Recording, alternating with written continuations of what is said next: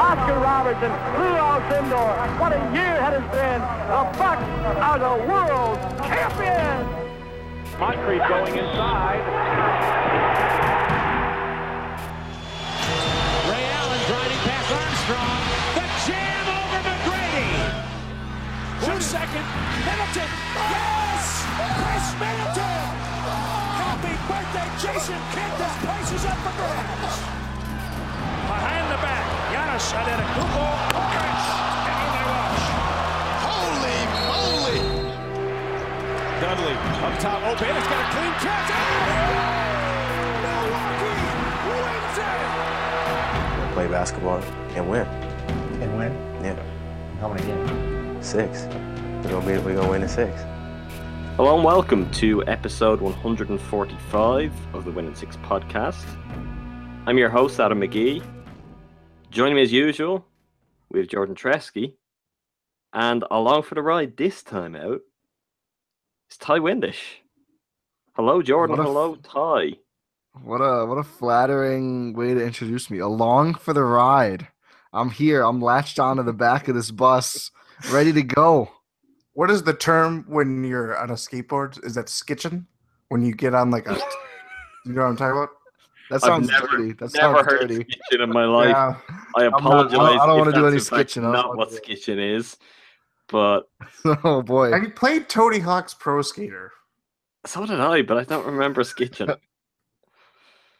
We're best moving on from skitching, though. It is skitching. Sky. Oh my god. Ski hitching or skate hitching, where you get on. Oh, that makes sense. Yeah. Guys, come on. Well, if you have happened to spend your day asking yourself, is it future or is it past? We are here to help in confusing that matter a little bit further with the first of our Books History podcasts. I had to give Jordan a little trill there. We're lucky that Ty is along with us, so this isn't just a Twin Peaks podcast. Instead, this is the first of what will be 4, if I can count the number of weeks in a month correctly, history podcasts throughout the month. As many of you have probably seen by now on Behind the Book Pass, where all 3 of us write, we are currently in the midst of a really deep dive into the book's history. We'll go through all sorts of facets over the coming weeks, and that will extend here to the podcast. What we will do is we will have some teamed podcasts. Some will line up with, I guess, the weekly themes of what we're writing about. Others will be a little bit different. And that starts out with this week, which is a little bit different. For this podcast, our subject is going to be, why have the Bucks only won 1 championship? The easy answer to that is it's difficult to win a championship. And, I mean, the Bucks are going to book, so we could stop there and wrap it up, but we won't. What we're going to do is we're going to take a look at 3 teams or 3 kind of groupings specifically where, you know, the Bucks would have had opportunities. They did have opportunities, and they weren't fully able to take advantage of them and get, say, a 2nd or a 3rd championship over the line. Very obviously, that will include the team of the first few years of the franchise, of the early 70s. In essence, the same team that won the title in 71. It will also include the group that came in the late 70s and carried on through for most of the 80s, in what was the most consistent spell of success in Bucks history, but again, never quite got there, and in fact, never even got to the finals, that group. And then what we'll also touch on is a much, much more short-lived spell of dicing with potential success, which was, of course, the 2000-2001 season, and that team, which plummeted pretty rapidly thereafter. But what we'll do across all of those groupings is say, okay, what did they have? What stopped them from winning more championships? Because it's something that, I don't know, I'll speak for myself first, and then we'll hear from both of you on. I always find very apparent when, say, you spend any time dedicated to looking back on this stuff, like we're all doing on site at the moment, when you really dive back into the Bucks' past, you genuinely find these really, really good to great teams. You find really incredible players. Of all the franchises in the NBA, I think the Bucks can be pretty proud of the group of former players they've had. There's a pretty illustrious group, and I think it's not a reach to say that there have been franchises who've gone on won more championships with less collective talent over their history, which is kind of curious to think then, what is it that's held the Bucks back a little bit? First of all, would both of you agree with that idea that considering the players and the teams they've had, even the success they've had over the years, the Bucks have come up just a little bit short in terms of actually converting that into hardware? Yeah, I would probably say yes.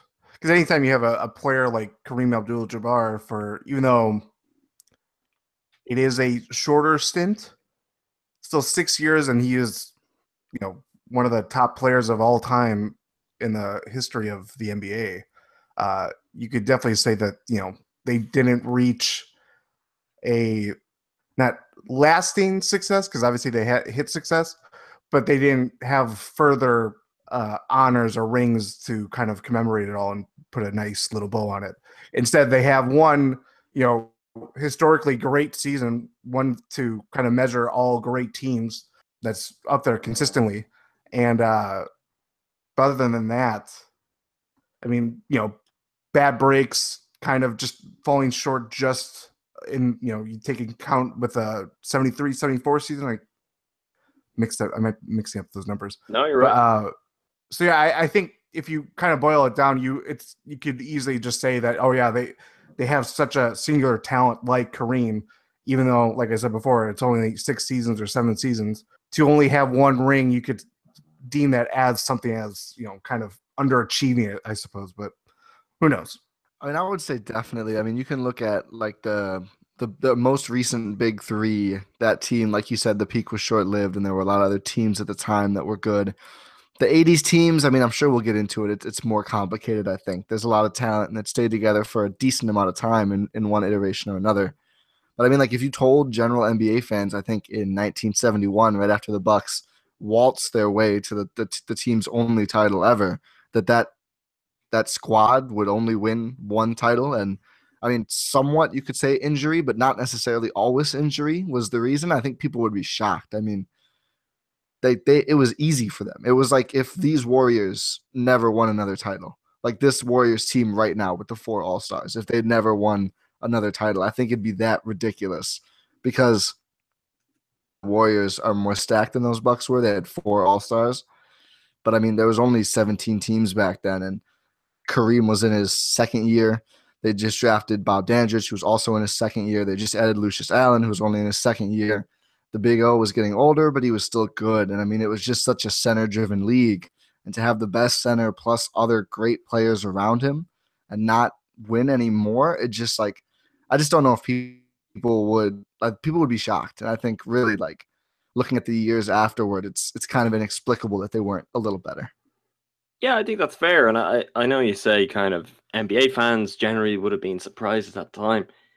I think part of what's always interesting to me when we do this, and I guess it's part and parcel of just different generations of fans, and also I guess how kind of interested and dedicated fans are to the history of their franchise.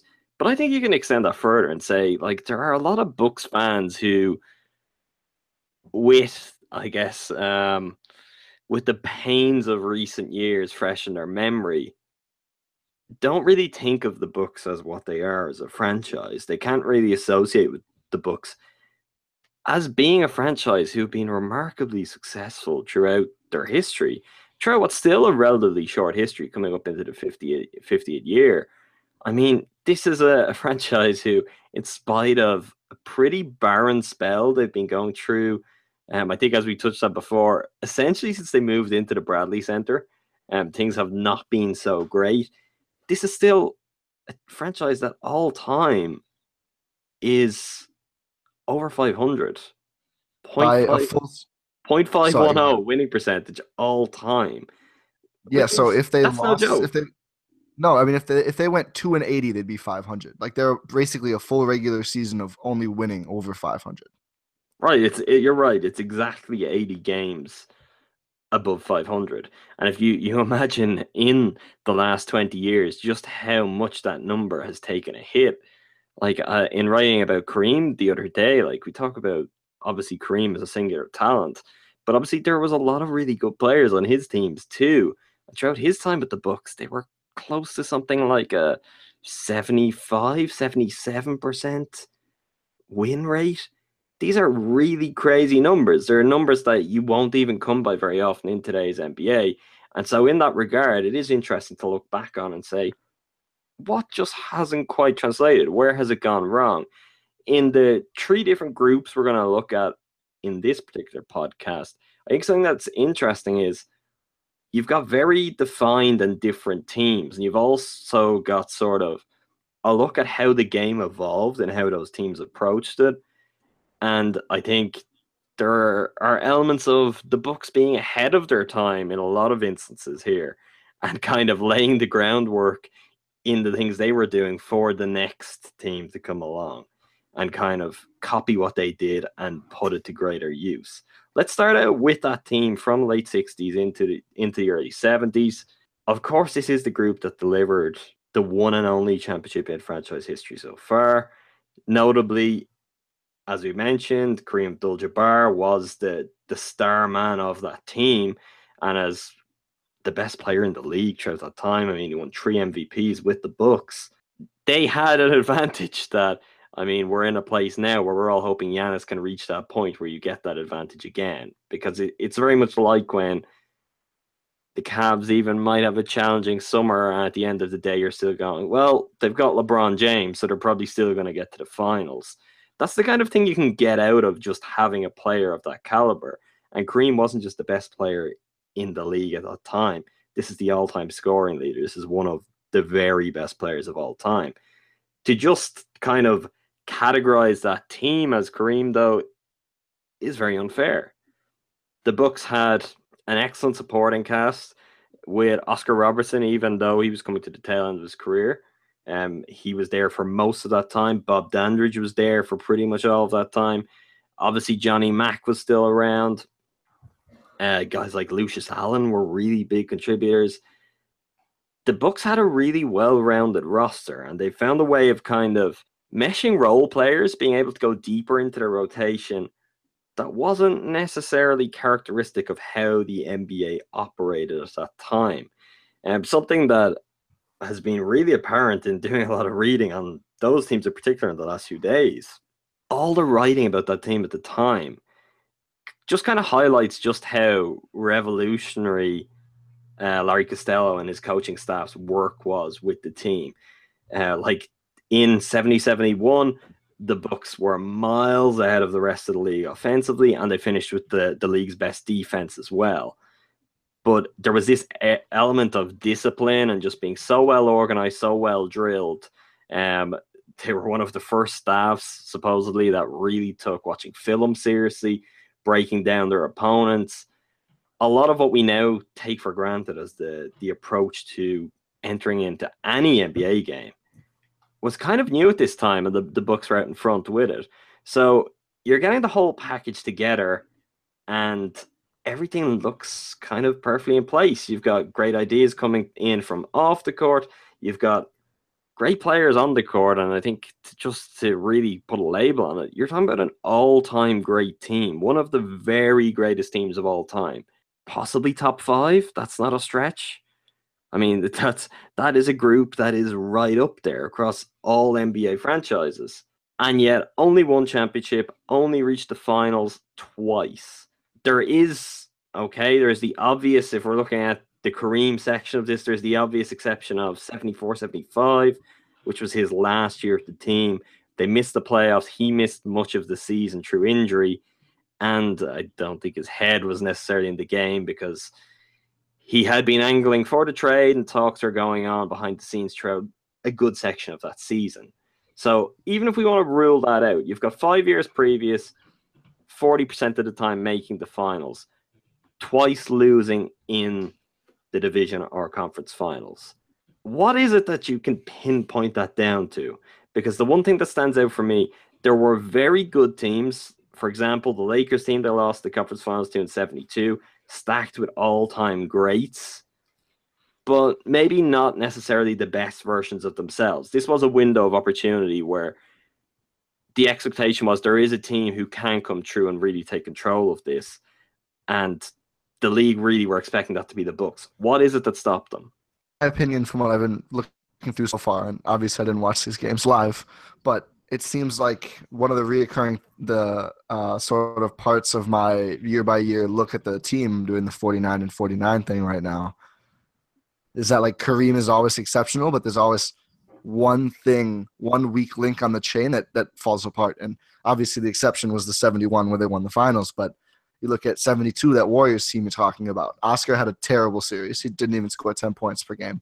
And Lucius Allen was pretty good, but you need more than three guys scoring, and it was Kareem, it was Bobby D, and it was Lucius. Then the next year, 73, I believe they lost to the Warriors, the Rick Barry Warriors that year. And for some reason, and I've been trying to find out why, I haven't really yet, Bobby D wasn't very good in that series. He scored less than 14 points per game. And again, like the Warriors had a lot of like randomly good players, some in their prime, some not. And it ended up being too much because someone didn't come through. And then 74, Lucius Allen misses the whole postseason. And there's the weird sort of fact that the Celtics didn't double for the whole series. And then they start doubling in game 7 and it works. And the guy that they're helping off of, I can't remember his name right now. It's like Cornell Harvey Werner? Or something like that. Yeah, Cornell Werner. Yeah, he takes 3 shots all game and scores 1 point on a free throw. He can't score at all, and the Bucks lose. And it's always something very odd happening, and not very odd, but I guess I don't know. It's like weird that you would think, the team losing wouldn't be on one of the big 3 or the coaches or whatever, but typically something like that would happen. And Kareem is always over here, like at worst 25, 14, and 5 every series. Like Kareem would never be like 15 and 10. Like he was always putting up these crazy double doubles every single series. Something else around him would fall through. And then like Adam said, I mean, these weren't bad teams they were losing to. It was the Rick Barry Warriors who would win a title a few years later. The Lakers who are the Lakers, the Celtics who are the Celtics. But it just seemed like the Bucks were good enough to beat them, even though these teams were, historic teams, quite literally. They were good enough, but something always went askew that sort of ruined them. And aside from the year he was hurt, it never really seemed like it would, like you could look at Kareem and say, why didn't you do more, Kareem? Like you can't expect him to put up like 40, 20 every game, even though probably sometimes he did. There would always just be something else, like someone else faltered a little bit and then the other team just did not do that, I guess. And I think part of it is like these were, aside from Oscar, who was old, these were young guys. It's like was the same age as Kareem. They were in the same draft, same as Lucius Allen. And like just expecting 2 24-year-olds to beat teams that often had guys in their early 30s who had been there before. I mean, you're talking like Wilt was their opponent in one of those series, a very seasoned Wilt. Jerry West, who'd been through it all at that point. Elgin Baylor. Elgin Baylor. Gail Goodrich was young then, but there was all these sorts of guys who had been around. John Havlicek was one of them that they lost in 74. And it's just like, it makes some sense that the Bucks, who were by and large, aside from Oscar, a very young team, would lose if it was close because they'd been there before, but not as much as these guys had. Yeah, I would definitely agree that you don't have that same, everything came together in that first season when Oscar comes to Milwaukee. There's, this total synergy that comes into existence that year. And for whatever reason, those same performances that they got that, made, as we have established, this one of these greatest of all time teams, it just didn't translate into the playoffs for whatever reason for the next couple of seasons. They're obviously great. If you look at those records, and obviously, as Ty and Adam have said, it's not like these performances, even though like an aging Oscar or Bobby Dandridge coming into his own, if you look at what they're doing, they're still very productive players. And they have depth considering what the league was at that time and the amount of teams, all this stuff that you have to consider that, we don't really have to at this point in today's day and age. Those are great teams on their own, but for whatever reason, as Ty said, like there was always this kind of weak link that you can kind of not put it all on, but there was something lacking in the last, after the 70-71 season that they just never got to that over the hump in that regard. So it's tough to say. Yeah, I mean, sometimes they would just lose a bit of a punch, and I think that really cost them because like they were a defensive-oriented team for a lot of the time. They played with a pretty slow pace, but like I remember the Warriors series, I pulled up this stat. They won 2 games in the series, and they were the only 2 where Bobby D scored 20 or more. Whenever he didn't score 20, they lost. They lost a really potent scorer in Lucius Allen, and they couldn't overcome the Celtics. I mean, that Game 7 strategy, maybe it never even gets to Game 7 if Lucius Allen is there. They don't have another potent scoring guard to take his place, and like Johnny Mack, I feel like should have gotten some more minutes in some of these series. But that's for another time maybe. But it was always something like that, like the one time, like I talked about Dandridge, like Oscar started to kind of lose the scoring bit because he was just like this is something I read when reading about one of these seasons. Like he was a big dude, a big stocky guard to continue to move around and play defense and be physical at age 33, 34. I mean, Oscar had been playing forever, like since high school, very competitively, obviously, and it was just tough for him. And I think having Lucius Allen there helped a lot. And that 74 finals, man, if Lucius Allen was there, I think that's a very different series. Like that's I think I'm going to write about him. Very just underrated cog in the Bucks of that era is Lucius Allen. Yeah, but what I'm going to jump into here first is I know 74 is the obvious one, and maybe we'll touch on 74 because if we're doing a podcast, which is, why do the Bucks only win 1 championship? And you've got this one other year where they made the finals and they lose in 7 games. That's a very obvious point to go to. The thing is, this shouldn't really have been about kind of picking off, this year here, that year there. Like when they won in 71, it seems like all conventional wisdom at that time was this is a dynasty. Like Kareem is unlike really anything else that the league has ever seen. He's kind of as dominant as someone like Wilt, but a more evolved form. And with the likes of Wilt on their way out, it was like, okay, things are clearing for the Bucks to really go on and take charge of this and to build something that lasts long term.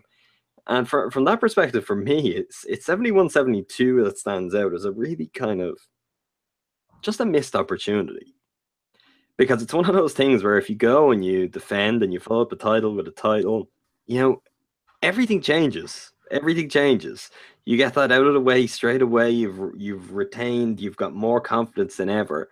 Like we all know how things ultimately go with Kareem, and with Kareem looking to move away, and his reasons were never basketball based. So there's a good chance that always would have stayed the same way. But I mean, if he'd won, say, 4 titles in 5 years or something, when it comes to the moment where he's thinking, you know what, I'd like to get out of here pretty soon, does it cause him a second thought?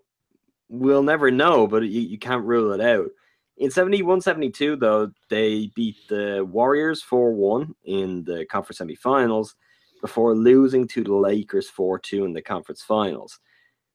As we've already kind of briefly touched on, I mean, that Lakers team, if you list off the names, you go, okay, well, they lost to a Lakers team that had Will Chamberlain, Elgin Baylor, Jerry West. The thing that's that jumps out on that is that they were guys who, at that point, were in their mid-30s. They were all in either the last 1 to 3 seasons of their career. Like, they were really there for the taking. And I know we could say, the Bucks are a young team and maybe they, the experience. The Bucks are a young team. They were also the NBA champions. I mean, they'd done it the year before. They'd gone through everyone. That, to me, is one which just feels notable. Obviously, capturing kind of key elements of the matchup all these years later is a challenge, but you would feel, for example, that's one where the Bucks really could have had an edge. And when you're looking to see, well, why was this team not as dominant as they really should have been? It kind of comes down to, okay, any great team can lose a 7-game series to another really, really good team, as they did to the Celtics in 74. But it's the kind of other steps along the way. I mean, the Warriors was a really good Warriors team. they weren't as good as the Bucks. They really weren't. And they got the better of them in 73. And the Lakers, who got the better of them in 72, it wasn't that Lakers team in its prime. And that to me is the thing that kind of jumps out. Rather than taking the young element and this kind of youth and inexperienced angle, at least from the playing point of view, something that's cropped up in almost everything I've seen, and always from the one source, which is unsurprisingly Oscar Robertson. Not like Oscar to have something to say, but there you go. Oscar made quite a big deal, both at the time and years later, about how the franchise reacted and dealt with the success. And when I say he made quite a big deal out of it, he criticized it heavily and continues to do so anytime he's asked about it in interviews in recent years. I'm going to give you a couple of quotes that Oscar gave. And on the one hand, we could easily say, oh, well, that's Oscar. He has always been the slightly grumpy old man. We can expect these quotes. But at the same time, this does make a lot of sense, particularly when you're comparing the Bucks to these other teams and franchises that they lost out to. And this first quote is from an interview he gave, I think it was about 10 years ago, to Doug Russell of On Milwaukee, where he said, "At the time I came to Milwaukee, the Bucks were learning. The Bucks didn't know what to expect. They hadn't been in existence for very long, and to go out and win a championship so soon, I really think it took them by surprise." It was very, very welcomed by the entire community, though. The second quote, which is from an NBA.com history piece, undated but implied that it was a quote from not long after he retired. Oscar said, "After the championship, they did something which was really foolish. They traded Greg Smith, Bob Boozer, and Dick Cunningham. You had people who really did not understand what a team concept means. You win a championship and make a trade of any key ball player, and it's the kiss of death." Obviously, the first quote is not nearly as directly aggressive as the second, although I do feel like it really took them by surprise. That element of the first quote kind of speaks for itself. He's definitely poking at something. Is there a possibility that as much as we can look at the matchups and think of the players and say, okay, well, the Bucks were a better team than that team, why didn't they come out on top, that it could just come down to a variety of factors off the court, even being that this was also new to the Bucks front office, the Bucks ownership, that, stop me if you've heard this one before or we'll hear it again later, they kind of got in their own way at times. Is that something which could have factored in? Do you take Oscar's word on that from what we can see from the external point of view and now with the benefit of hindsight? Do you buy into that, or is that just Oscar kind of finding an excuse for him and his teammates not quite delivering on what their potential was? I mean, I can see like his points, but for someone who was brought into Milwaukee and won the only championship of his career via a trade to criticize the Bucks trading. And I mean, like, if you look at their since this time, the Bucks trade record is quite maligned, and rightfully so. But like before, they traded two Bobs, I think, for Flynn Robinson, Bob Love, and Bob somebody else. Bob Weiss. And then Bob Weiss, thank you. And then Electric Eye Flynn became the key piece in the Oscar Robertson trade. So I think they were kind of on a hot streak with trading, and I don't blame them for trying to continue that. I mean, they took some heat checks, though, right? It's really like that. That's kind of what you're setting up, because they had done a really good job of that to get them to championship team within like 2 years of entering the NBA, and then it was kind of, okay, this works. Let's keep trading. Kind of, yeah. And I mean, listen, like, you can't necessarily fault them for not being complacent, though. And I think that is important. Like, I don't think it's necessarily wise to say we won a title. Let's just, like, we're good forever. We'll just keep this team together forever. Like, I can't blame them for trying to take a shot. I don't know a ton about the specific trade or trades he's talking about there. But, I mean, it's not like they went and traded, like, Bobby D right after they won or something like that. No, but the most often spoken about trade of those players is Greg Smith, who was seemingly Kareem's best friend on the team. He was basically the key chemistry guy within the locker room.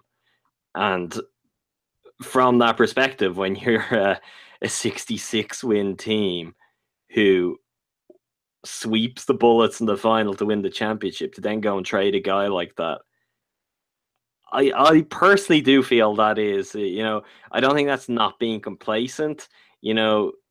66 wins, that's pretty good. Sweeping in the finals, like, you're not just winning, you're not just scraping by and getting a title where you're like, okay, if our rivals make improvements, we could easily be left behind here.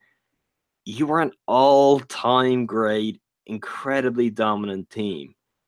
And I know it's very easy to kind of accredit a lot of that to Kareem and just to how much of a generational, even feels like it's underselling a talent Kareem was. But at the same time, there really could have been something more to just the whole thing that they managed to put together. And particularly because it was such a rapid journey from the bottom to the top for them, that's got to build a special kind of bond and chemistry among teammates. You're going from being this team that no one expects to be anything. Flip of a coin means you're lucky enough to get Kareem. You all work together, turn it around very quickly, and take it to the next level effectively overnight. Like, I do feel if that was today, there'd be a real danger. Like, I don't know who on the Warriors, because I mean the Warriors are about as good an example as we can get to this. But I don't know who on the Warriors we'd give as the example of the chemistry guy. Maybe it would be something Iggy or Sean Livingston, which are the kind of things they did this year. The Warriors just figured out a way with Kevin Durant's help to bring back those key guys. Because it wasn't just we're historically good. What does Iggy or Sean Livingston matter? Like, we'll still be better than everyone. They're like, well, let's stay historically good. These guys matter to our team and to our players. It is I think entirely hindsight, but I can understand that perspective with anyone who is considered to be, you're right. It's not like we're talking about key players in terms of production. Well, I mean, they were they were important. They were real rotation players. I think maybe they weren't then the bench guys. Absolutely. Yeah. Well, I think one of them was the starter. I think they could have gotten away with just trading Bob Boozer, because he was a decade older than pretty much the core. But like Dick Cunningham and Greg Smith were the same age as Kareem, Allen, and Dandridge. And I just think it's very strange that they felt the need to separate. Like, they had 5+ guys who were all very young, like 22, 23 at the time. And I think it is kind of odd to have these guys mainly, and Oscar and, Boozer, but he was more of a role player, to have those guys win a title and then go, oh, we have a group of 20-year-olds who just won 66 games and swept in the finals. Let's trade some of them. Like, that's an odd decision to me. Like, you could have kept everyone. And again, like, the salary cap wasn't even a thing back then. Like, players all made peanuts. So, like, pretty much replace Oscar with Lucius and keep going. Like, it's a little weird that they didn't think that would be a good idea. And the Dick Cunningham one in particular. Dick Cunningham, they traded him to Houston. He spent one season there. And then they brought him back from Houston for 3 more years. So talk about admission of guilt. It's like things don't go well in 71, 72. It's like, okay, we're bringing Dick Cunningham back. Everything's going to be fine. It's going to be Beasley in 18, 19. Oh, Jordan. Or Spencer Hawes. Don't. More on that later. JLB. But one thing I just want to chime in on is, like, how many times have we heard about, like, teams? It's not even necessarily these championship winning teams. There are teams that maybe they're on the cusp of, achieving something really great, that if they kind of make one move that at the time they kind of want to bolster their bench or bolster their starting five, all this stuff, it kind of comes back to bite them, because all these other factors that they obviously took into account but didn't weigh as much as, production on the court perhaps. And it kind of slowly dismantles what something is great. I mean, the Kings teams of the early aughts with, trading Doug Christie, and that kind of slowly went downhill. I mean, LeBron James making such a big deal about the Heat amnestying Mike Miller, even though he's this kind of classified guy as being this really good locker room guy, even though he was dealing with injuries, all this stuff. I mean, there's a countless of examples of even the way LeBron, obviously there's the agency connection too, but I don't think he was jeoparding his own chances of winning a championship over it. The way he pushed for Tristan Thompson to get his deal and eventually get re-signed by the Cavs. Don't Another forget example of that. JR too. Right, JR I mean, as well. You could go on, and it things that we just aren't privy to at this, and not even just this day and age, but back then, seeing how the locker room is, going on and all this stuff. And we know about like things kind of were papered over with all the, things with Kareem, all the stuff that he was dealing with at the time too, that, I don't think was as much public knowledge as, in hindsight. And obviously a guy like Oscar and his personality, you could definitely clash and, butt heads with people and stuff like that. So to kind of, maybe who knows how much that goes in the long run in terms of, performance on the court, but it certainly, there was a shift in how, for whatever reason, trying to, make moves that help the team in the long run, it never came to fruition. And I will say one last thing about this 70s run is that, like, one thing they could not do at all after the Kareem Bobby D class, which obviously is like maybe one of the best single team draft classes in history. After that, they could not draft players to save their lives. Like if you go through Basketball Reference and look at who was a rookie on like the 71, 72 team, like they're probably not there by 70. Like guys, like they wouldn't even last like through 2 years. Like they just could not draft. And I mean, you're talking about, there's like 20 rounds back then. You're not going to draft 20 productive players each year, but they could not get on. And if you just look at it, like they relied on the same guys throughout almost the entire like run of that team. And that's not a bad thing. We just talked about consistency, but like they could not find anyone else to come up and add more. And I think like with Oscar sort of aging out, they really needed a fourth guy, a fifth guy. I mean, Oscar was still good, but he started to his production slump. So you have, Bobby D, Kareem, of course, and Lucius Allen provided a lot of points. Otherwise, they didn't have like that fourth guy who could really come and put up a lot of points and really help out. I mean, Johnny Mack was there.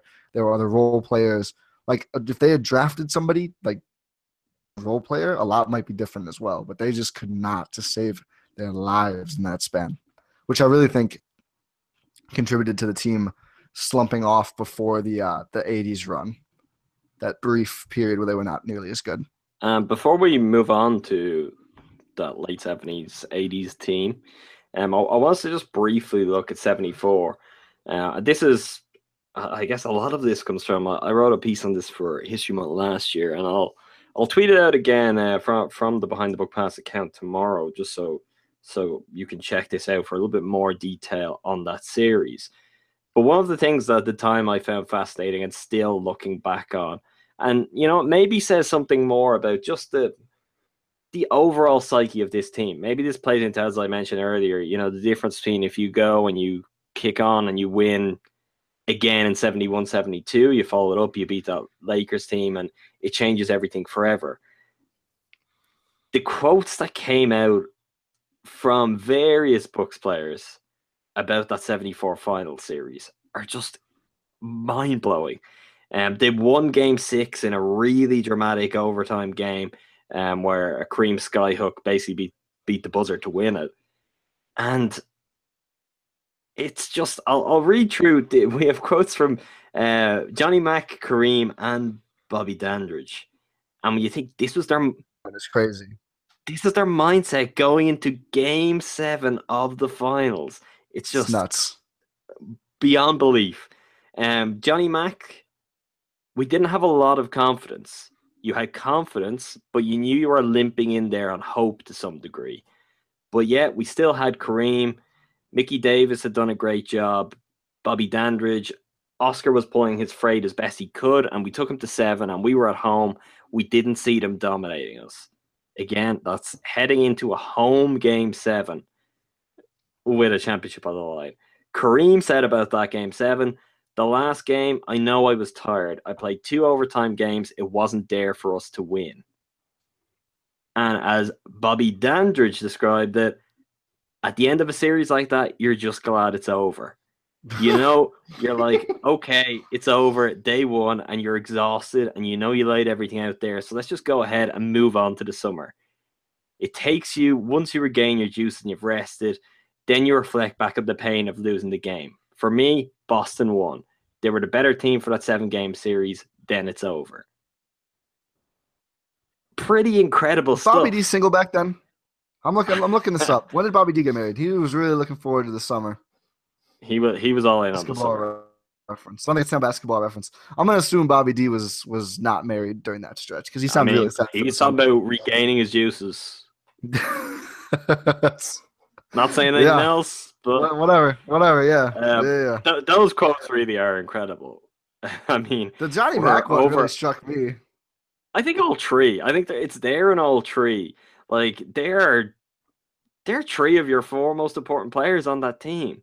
And they clearly didn't believe. And I mean, let's be honest, we haven't got an Oscar quote there. Oscar was hardly going to be the optimist among them. Right? So after winning in the Boston Garden in such dramatic fashion, to give yourself one home game to win a championship, and that's the way they all felt, and that's the way they spoke going into it, just coming out. It's really bizarre. I just don't know. That's like, it's the ultimate crisis of confidence. And I guess that's the counter argument to hypotheticals of, oh, well, if Kareem had stayed longer, you know, maybe that team had kind of run its course in terms of being around each other, hearing the same things. Like, that does feel like a natural falling off point. And when we talk about not just them losing that game 7, but the fact they missed the playoffs the next year, not at all surprising after hearing those comments. So to me, that's something which I left at the end because I didn't want to drag us all down too early on in that section, considering how great that team was. But kind of a pretty damning indictment of where they ended up, which is strange because, again, when I say where they ended up, I'm talking about they ended up in a game 7 of the finals, and that's where they were at mentally. One outdated plug that I would like to make that I just thought of, I should have said it earlier when Ty was talking about the draft history. It just goes to show you how altering it would have been for this franchise in that, in that time had Dr. J come to Milwaukee, which I wrote about the whole saga that was going on with not even just the Bucks. It was with the Atlanta Hawks, the Virginia Squires, like, it's this like embroiled, like, it's very crazy. And like some of the incidents that are going back and forth, it was, not to use this cliche, but when you're reading all this stuff, it's like it truly is the Wild West of the NBA, where these like rules and all these like these mechanisms that are they're trying to get one player and all the stuff that came along with it. But anyway, that's a great point, and I'll tweet that one out tomorrow as well. And for those who don't already know, the 1972 draft, the Bucks drafted Julius Erving. All sorts of contract disputes meant that didn't quite pan out. You can read Jordan's piece from last year on it to get the full detail. But yeah, if in 1972 the Bucks had a Dr. J, I mean, it's game over. Not only is it game over for the few years that, Kareem was there, Kareem could still have decided to leave, and you were still in position where you've got a legitimate franchise player, one of the league's very best stars, and you could just keep going and rebuild again comfortably without kind of missing a beat. I think it's easily the greatest what if in franchise history. I think you can go into, what if Kareem stayed longer? I mean, they actually drafted him. He was the player they selected in the draft. And, things that ended up being out of their control stopped them from ever playing for them. And it's not even another thing too, like there's no analog for this in this day and age, where if it, like, I'm trying to think, Steve Francis, this is a terrible example, but like a guy who doesn't want to go play for the then Vancouver Grizzlies, that they still got compensation out of that. The Bucks got nothing out of it. They lost Julius Erving and they still drafted him, but they never gained him, and he never played a minute for them. The only way that happens now, Jordan, is if, say, next year Luka Doncic goes first or second overall, and just decides, no, I'm never coming over. Yeah. Great. Yeah, You that's hope like you're the right. only- I'm never coming over. That's the only way you can have that situation basically now. Yeah, for sure. But the draft rights don't expire, do they? No. I So don't at thi- least like Luka Doncic like couldn't be drafted and then come play for a different team. Oh in yeah, the of course. same And league. and also you would hold his rights as a trade asset. I mean, you could always dangle, oh well, he might want to come over next year to teams around the league and kind of get something done. But even at Or that, even if, like- that's still the closest you get with that. Like Jordan's right, there is no real parallel for, a guy just, yeah, I'm not coming. Not only am I not coming, I'll be, as a very convenient seg for us here, I will be beating your next great team year after year after year, which is what ultimately happened with Dr. J. Let's move it on to the late 70s. I'm really into the 80s. And the 80s is when the next iteration of, I guess what could be described as a great Bucks team took shape. No finals appearances, which in itself is a disappointment. Best that these Bucks teams ever did was the conference finals. They reached the conference finals on 3 occasions. They reached the conference semifinals on 7 occasions. If we go from 1978 onwards, for a decade, 7 of those years, they were at least in the conference semifinals.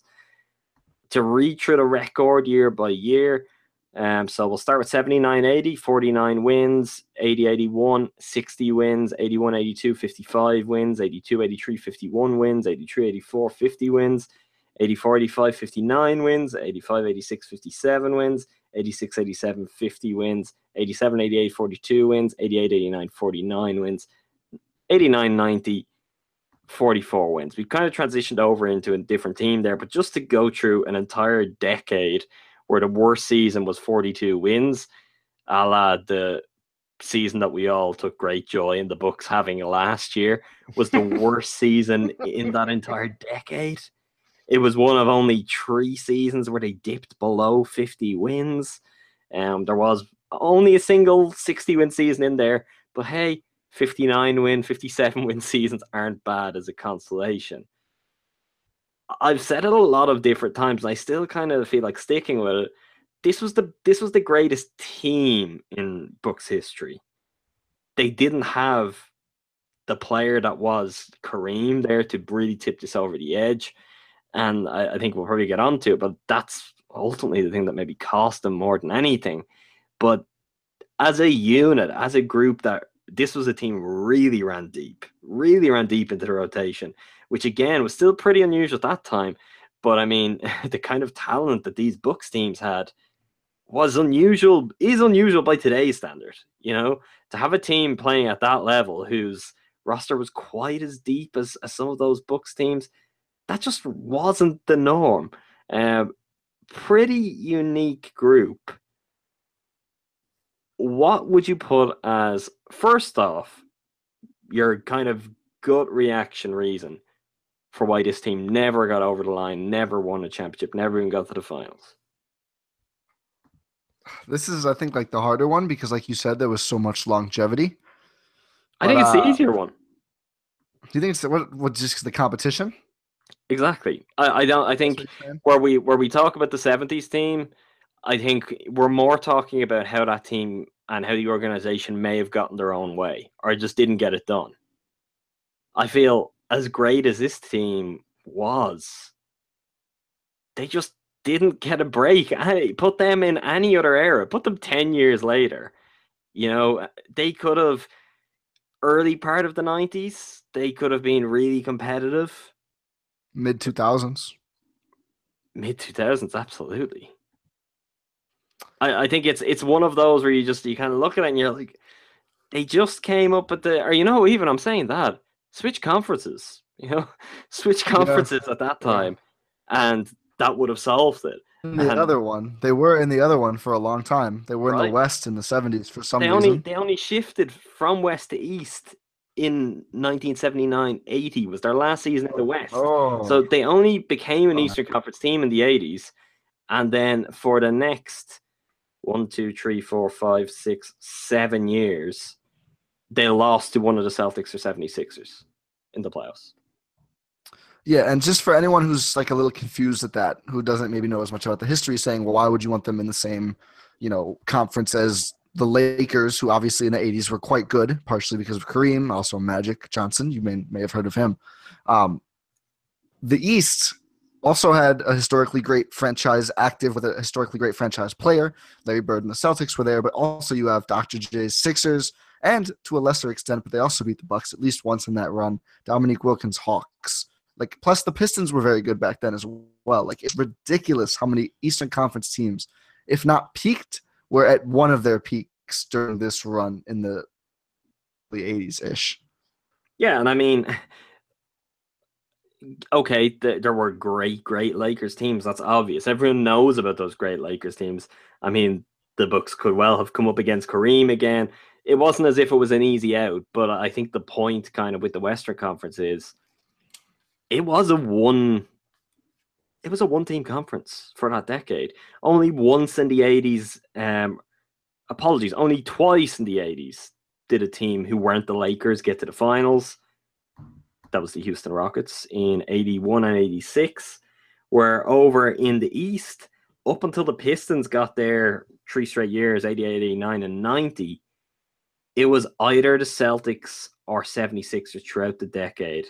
76ers getting there 3 times and the rest of them going to the Celtics. So there was a more competitive spread in the East. I mean, if you were in the West, it wasn't going to be easy to get past that Lakers team, but it wasn't like, if you beat the Lakers, there was necessarily another juggernaut waiting for you, which I guess the examples are, say, for example, in 83, the Bucks beat the Celtics, swept the Celtics in the conference semifinals, and then lost 4-1 to the Sixers in the conference finals. Was that am I mistaken in saying that's the only Bird team that got swept? And before is that wrong? Remember, it's a rare thing. It was a rare thing. Right to me.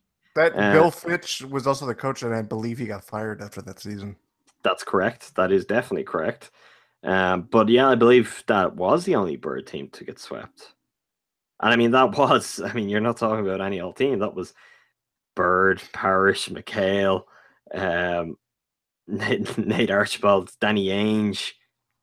That was a Celtics team. That wasn't just kind of any group. They swept that team, and what was the reward? Oh, just avoiding the sweep against the 76ers. And there are a couple of instances of that. They beat the Sixers in a really hard-fought 7-game series in 86. They get swept to the Celtics in the conference finals. They beat the Sixers at 5 games in 87. They lose in 7 games to the Celtics in the conference semifinals.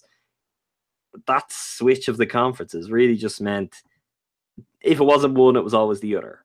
And I know that's a thing that a lot of the players on that team, Marcus Johnson regularly talks about that. And I remember when we did an interview with him a couple of years ago, he the way he spoke about that was kind of very apologetically and in a sort of strange way of, we could never get past the Sixers or the Celtics, and everyone knows that.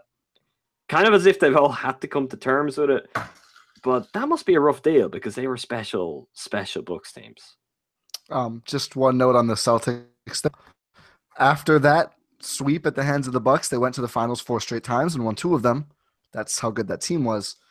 Bird did get swept in 1989 in a really bad year for the Celtics when they were 42-40, but it was his 9th year in the league. And I'm sorry, he wasn't healthy. He only played 6 games that year. So never mind. Yeah, it was pretty much the only time Larry Bird got swept when he actually was at full strength. So that was how good the Bucks were, and that was how good the other teams were, that they swept a team that then went to 4 straight finals. So that's ridiculous. And I guess to kind of put the middle part of that decade into context too. So say in 83, lost to the Sixers in the conference finals. That season, Sidney Moncrief, Defensive Player of the Year, Don Nelson, Coach of the Year. In 84, the following year, lost to the Celtics in the conference finals. Sid is again the Defensive Player of the Year. And in the following year, 84-85, they lost to the Sixers in the conference semifinals. Don Nelson was again the coach of the year. Like, it's just really incredible how they didn't catch a break. Well, what I want to come to as my real question for that group. So we've just talked about a team in the 70s where, maybe those trades they made after winning the championship were really damaging to them long term, and they took something away that they weren't even necessarily sure was there. There's just something they lost with those trades of guys who maybe seemed non-essential at the time. This group stayed together mostly throughout the entire decade. You did have some comings and goings, but I guess the thing that's worth saying is they always did a very good job of kind of balancing out. So say, for example, Marcus Johnson ended up in LA with the Clippers in the 84-85 season. That was a big loss, but then they kind of found their balance on that team by bringing in actually, no, apologies, I'm wrong. Bob Lanier was already there. So the second half of the decade was a little bit different, which is why towards the end of it did start to tail off. Sid was still a through line, though, and all that. Yes, well, Sid is a true line up until he's bizarrely traded to the Hawks. That whole thing, just him not spending his whole career with the Bucks, is just a weird thing. It happened with lots of players at that time. But yeah, up until that point, Sid was the true line.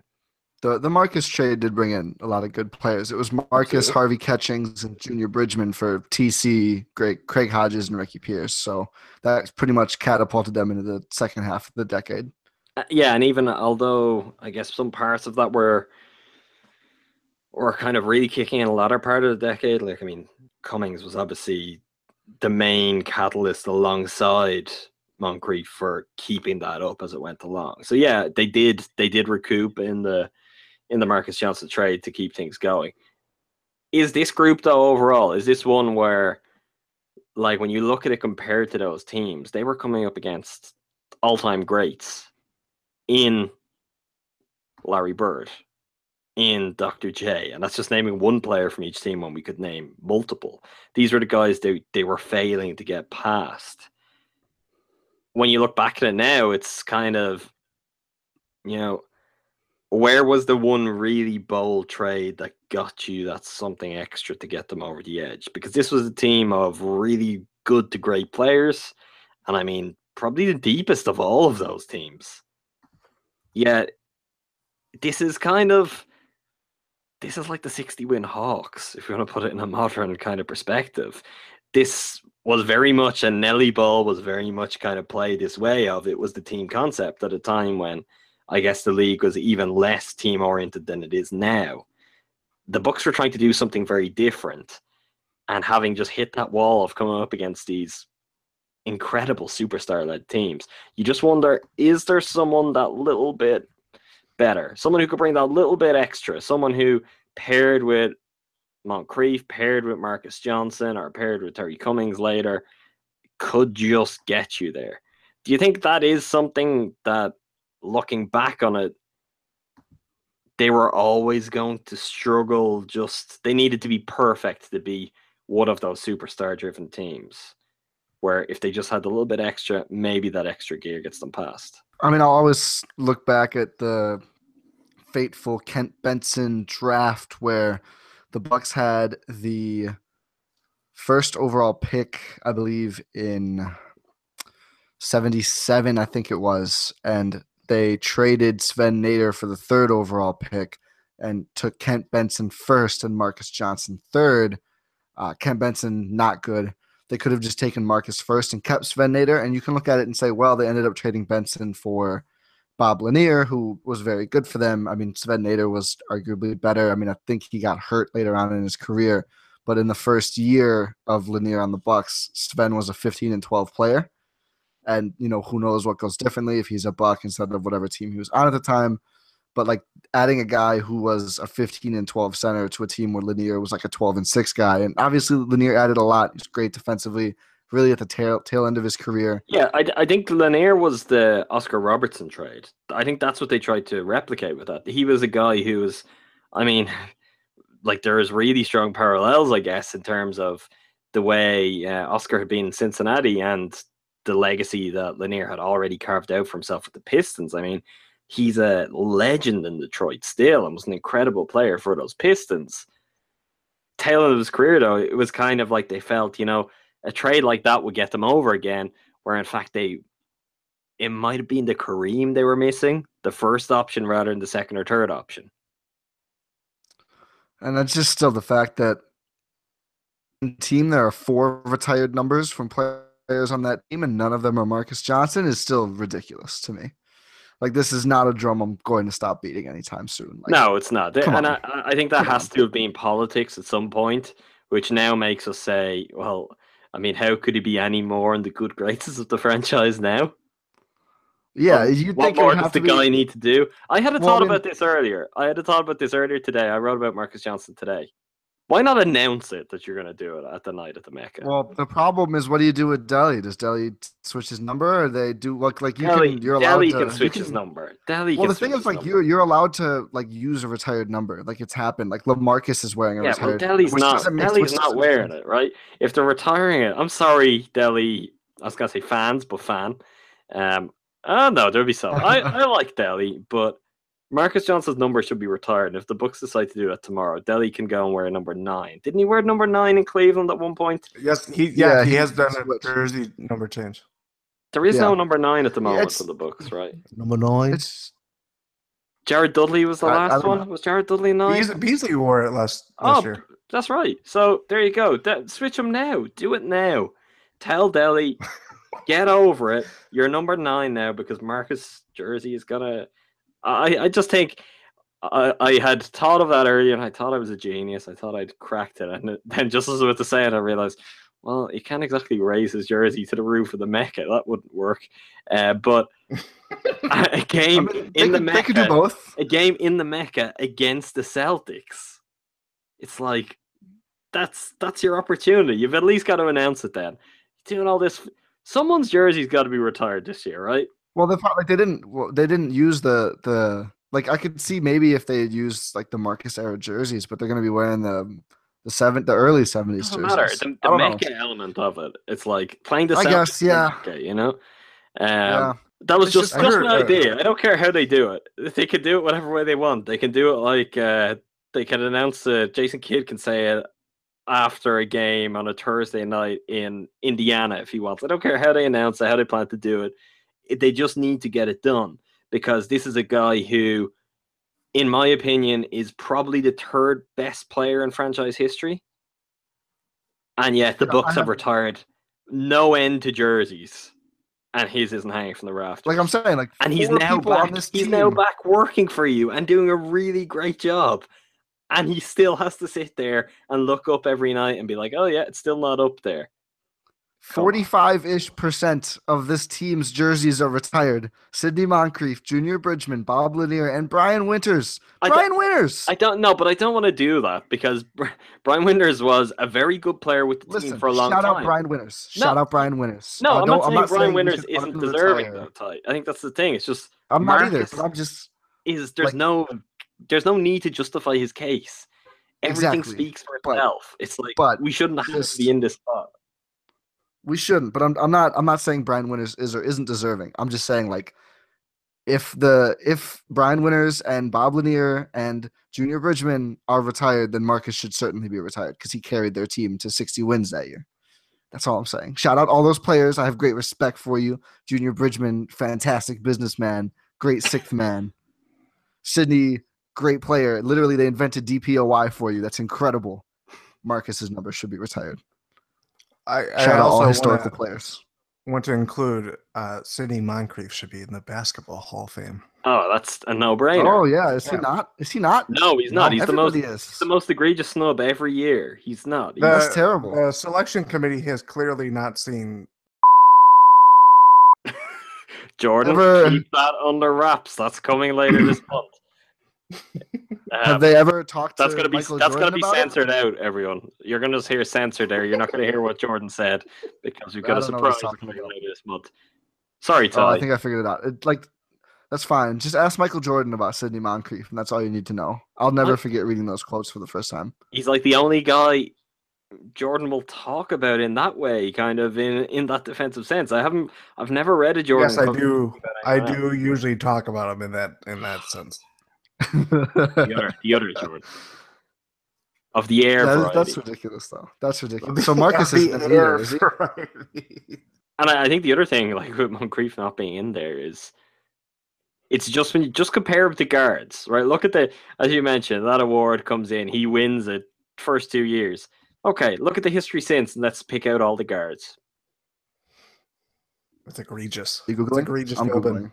No, I'm not Googling. I know. I thought we were just having a sovereign moment. Drinking it all in. A sovereign moment of silence and agreement over it. I was Googling. Okay, well, Ty's on top of it. So when Ty sees it now, he can be even more upset. Oh, they really lay it out badly. It's just pictures, and you have to hover over them to see who's in it. No. Anyway. I don't know. Oh, I'm lost. They got referees in here. The only other guards. Ty, I'll do it for you since you couldn't navigate that one yourself. Alvin Robertson, later a book, well deserved for his defensive prowess. Michael Jordan, Gary Payton, the original. That's it. No guard has ever won it twice outside of Moncrief. Oh, you're talking about DPOY. I thought you were talking about in the hall. I thought you were talking about all the guards in the Hall of Fame. That would be a long list. Of guards, Ty, yeah. Yeah, I know. Will we move on to what will be a briefer one, but our last stop on why have the Bucks only won one championship? I think it's the Jordan time because I know Jordan's very passionate about this team. Let's move it on to the current century. How about that? The last time the Bucks really did something good. 2001 season when the George Karl coach team, remember the name, kids, we'll be talking about it again in a second, God. found their way to the conference finals before losing in, we don't need to go down this rabbit hole, maybe another week, Jordan, but controversial fashion to the Philadelphia 76ers in 7 games. I know there are people who are listening who are going to be just shouting, saying, why have the Bucks only won one championship? It's because of the refs. It's because of Matt Geiger, David Stern. When I say people, I mean I know one specific person who'd definitely say that. He knows who he is, but really the bigger thing is this is a team that came into that season having a loss in the first round of the playoffs 2 years running. The year after, they missed the playoffs before having 2 more first-round losses. They were so close to the finals. And they were the ultimate one-season wonder. What is the reason this group... I mean, you're not going to have to reach very far for Jordan. But what is the reason this group was the one-season wonder? Why could they not build beyond this? Why could they not get over the line? At a time when, okay, we'll say, good Lakers team, but again, compared to what the last team we talked about, the 80s Bucks teams had to deal with, this wasn't the worst path to the finals and maybe even to a championship that this group would have had to navigate. There's one specific name that comes to mind, but I won't speak ill of the dead. Anyway, I don't know. It's one of these things where this kind of, I guess if you want to kind of draw parallels to this, Oscar Robertson, or I guess in a playoff sense, it's a more lower category, I guess. But Sam Cassell, the addition of Sam Cassell really brought everything together where these pieces just kind of gelled together. And obviously George Karl, adding him early, I think that same season, but Sam Cassell was hurt. I might be mixing that up seasons. it all came to fruition in the 2000 season, then obviously 2001 season. And it all fell like a ton of bricks. I mean, the next season, they were a good team. They were like, I want to say, if they weren't the 1 seed, they were really high up there at like in January. And it just fell for a variety of reasons where team chemistry was out of whack and all that stuff. Yeah. I mean, you're talking about a team put together by Ernie Grunfeld, run by George Karl, and we're really going to sit here and I wonder what went wrong. I think we can. Well, it's not just also they were bad at defense. Yeah, that's true. Yeah, it's one of these things where you could bring on like Anthony Mason, thinking he's the final piece to the puzzle, where they have this really balanced team. And I think they also moved on from Scott Williams at that time and Irvin Johnson, who I'm forgetting who was it. Ray Allen? It was either Ray Allen or Big Dog in a couple years after in an interview that said like people overlooked how big those losses were. Again, talking about like Greg Smith, everything comes back together. And obviously, as Ty mentioned, having Ernie Grunfeld and George Karl, who lugging so many stops, and obviously Furious George, as he beautifully written in his book. I mean, it's all recipe for disaster that, everything just came undone. And it makes sense, like looking back on it, if you're experiencing that season, in my little fragile 10-year-old brain, could it really like handle like, why is everything going wrong? And then you're just like, oh yeah, like see those elements mixed together and this pot and everything goes to crap, as they say. So yeah, it makes a ton of sense why everything just fell like a ton of bricks, as I said. So here's can I pose a question in the middle of this? Sure. How much different would this era be if you had like the coaching and general managers of like the earlier Bucks eras that were so good? Like I feel like one of the common threads, both like Larry Costello and in Don Nelson, is like these like were very like they were savants. And then you have George Karl, who is not known for bringing harmony and unity in his coaching styles. Yeah, I think savants is the wrong way to necessarily describe the other two, and not like George Karl teams play very good offensive basketball. I mean, that's for a little while. Yeah, on a lot of them it runs out, but then like that has also. It's unfair to just solely pin that on him. That has also been a byproduct of the teams that he's generally coached. I mean, he hasn't necessarily always had the teams where you're guaranteed sustainability on either end of the floor. But look, a staple of a George Karl coach team is having this really good offense. He had that.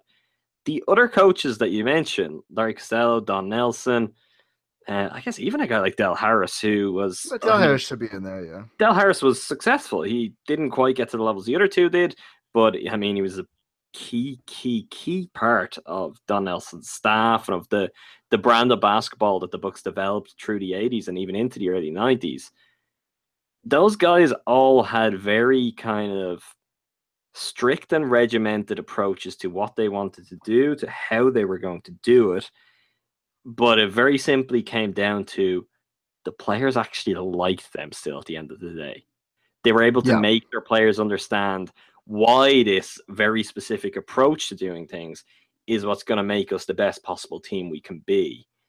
And I mean, George Karl is a Hall of Fame coach. He's one of the best coaches of all time. His win record stands for itself, and yet his biggest downfall is always going to be that he just rubs players up the wrong way.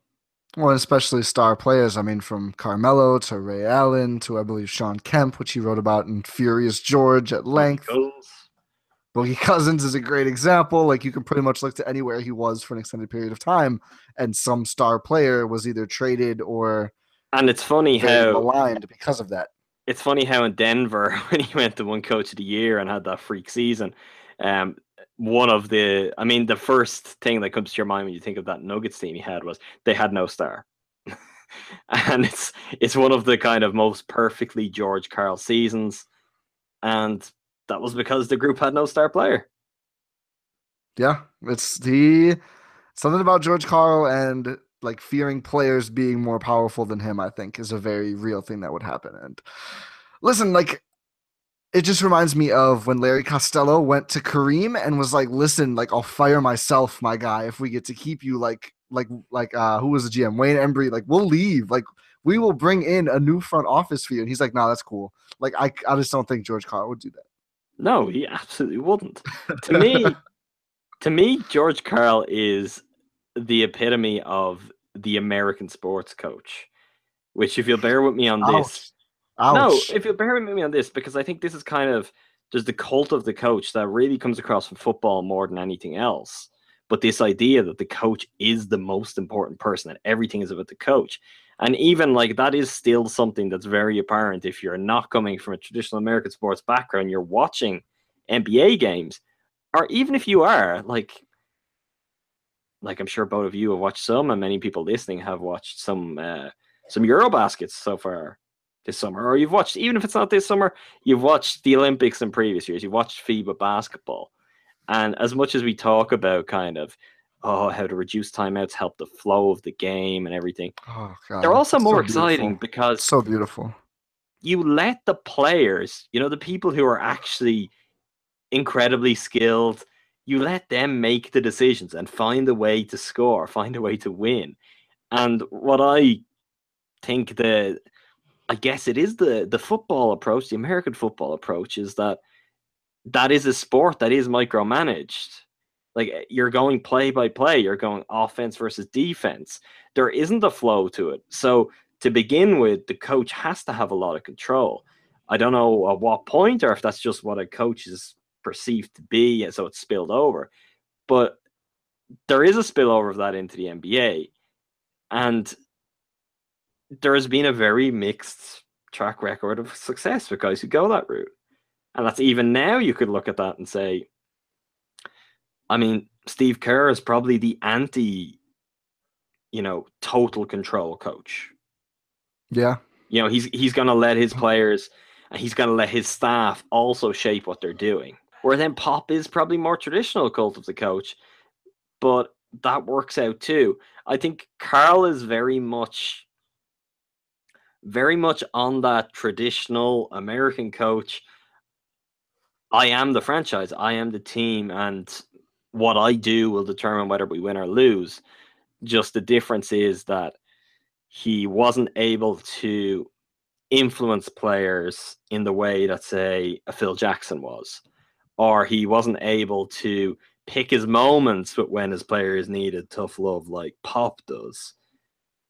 They're the differences. George Karl just he's just like on in that mode at all times. That's what all accounts that have come from his players at various teams seem to suggest. And yeah, it really, I think the strangest part for me, and it's funny, this is the team that's closest. It's probably the one that still I've struggled to grasp. I feel like I have a much better grasp of those older teams. I've even gone back and watched a lot of games of these George Karl Bucks teams from around that time. And there's just something about it I just can't put my finger on. I just don't know. The team feels strange to me. It feels like a team that did come out of nowhere and kind of would have naturally petered off pretty quickly anyway. Because, like you mentioned, Jordan, the Anthony Mason trade and how that was kind of supposed to be this thing that's really going to help, and it just, didn't do anything. I think this group was one where if you're getting into the business of making trades to kind of fortify things, I'm not sure they were ever just one piece away.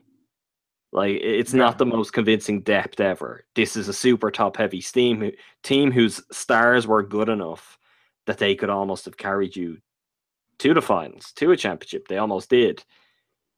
But it's those layers below that were weaker than they were in previous Bucks teams.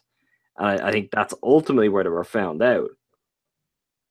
Would both of you agree with that? 100%. Yeah. Yes, but the uniforms were stronger than ever. We're not I'll never getting stop into those deer head uniforms. Bring them back. Yeah, well, they were somewhat Iconic. later too, because you did have I don't know how people try and feel like about these ones. Right around this time, they did also go to I suppose it was probably just after. You know, the kind of The green panels. the straight purple ones with the green panels. Yeah. I'm not a fan of those. I like the They're very the 90s. You know, I think I'm not against the purple, but I do think, as Ty mentioned, the deer head, primarily green, elements of purple. I think that's the best use of purple. Purple is almost an accent color. So you like the Less purple. earlier. Purple is an accent color. Purple is an accent color. So Adam's not in on purple as like the primary team color. Right. Thinks it's too garish. Is it garish? So you like the later versions? No, it's garish. It's garish. I don't like when they made it the central point of the jerseys and of Which the that uniform. They still had purple. They still had all purple jerseys though. Yeah, that but was it key. wasn't quite as they made it much plainer as time went on. And the kind of really what I'm saying, because they did have those road, I suppose they did have the road purple shirts at that time as well. The alternates with the touch of purple was always the better way for me. The deer head alternates. I also, if I was to specify between the purples, you'd probably be able to correct me if I'm wrong on this, but if I was to go for one of the blocks of purple, I preferred the earlier one, which I believe was a little darker. Yes. They went the lighter color, which really, you know, No. I'm out But on. The earlier one was King's purple, essentially, right? Yeah, that's the thing. I like that color. If they kept that through, they switched the colors of the purple, and they added the side panels with the green. Like it got really busy for me because I like the earlier versions of it, even though they are more sparse, and I like a little more. I mean, this is a great addition of aesthetic talk on Winning Six, but I can't even finish my point. So is what we're saying is they didn't win a championship because after the 2001 season they put those green panels in. Is that your answer, Jordan? Not only did they meddle with the roster, they meddled with their look. The jerseys, they meddled too much. Here's a question: if the Bucks had built that dynasty in the 70s and then continued to stay good in the 80s, I wonder if they would have pulled like Lakers and Celtics and just kept the same jerseys forever. I think there's a profound beauty to having the same jerseys all the time. Like absolutely, and I think those original Bucks jerseys would have aged well enough that if they hadn't decided to do that, they could have just done it and no one would say anything. I think so too, and there were some good jerseys introduced over the years. You know, I like the ones now, but like I just think the history behind having a jersey, like the Lakers and Celtics are still two of my favorite jerseys, and the Bulls too. And that's an example of, you know, like they haven't had those for like 90 years, like the Lakers or whatever. But still, it's like it's iconic, and they just know, like they know that they found their winner, and it happened to be during Jordan, so they can always go back and say, look, we're not changing it. I also think it's like I don't think you can do that if you suck. I think it's interesting. We're lost in the jersey stuff here, but it's interesting. I think it's part of the history. It's interesting just how bad the last rebrand and redesign set of jerseys were to completely turn everyone against the green and red. Just as a color set, obviously the red jersey was its own thing. I actually don't think the red jersey was quite as bad, but it was part of an overall progression of, okay, we've moved to the point of no return in what we're doing with this stuff. Like, there's nothing wrong. Like, if you're saying to me, should red be a part of this color scheme or should purple? That's a no-brainer. Sorry, purple people, it's red. You know, purple people eaters. We eat it up. That is a Bucks color. It's red.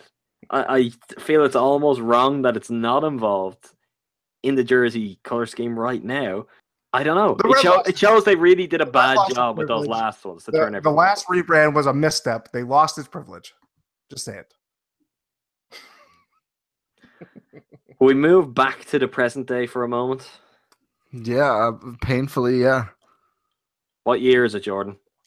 Let's talk about the events of the past week.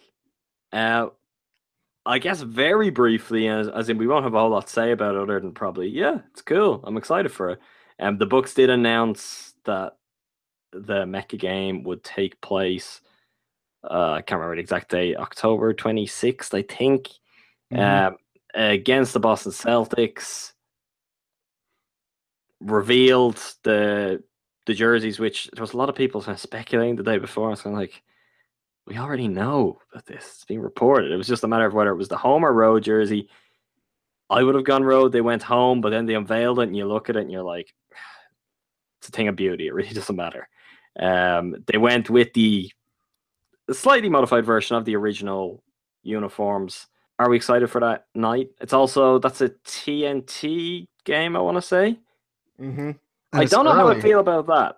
It's so early. That's what I'm not sure about that either. I thought the TNT thing was weird because there's two elements to that. One, okay, you want to get the most exposure possible for this really cool thing you're doing. I understand that.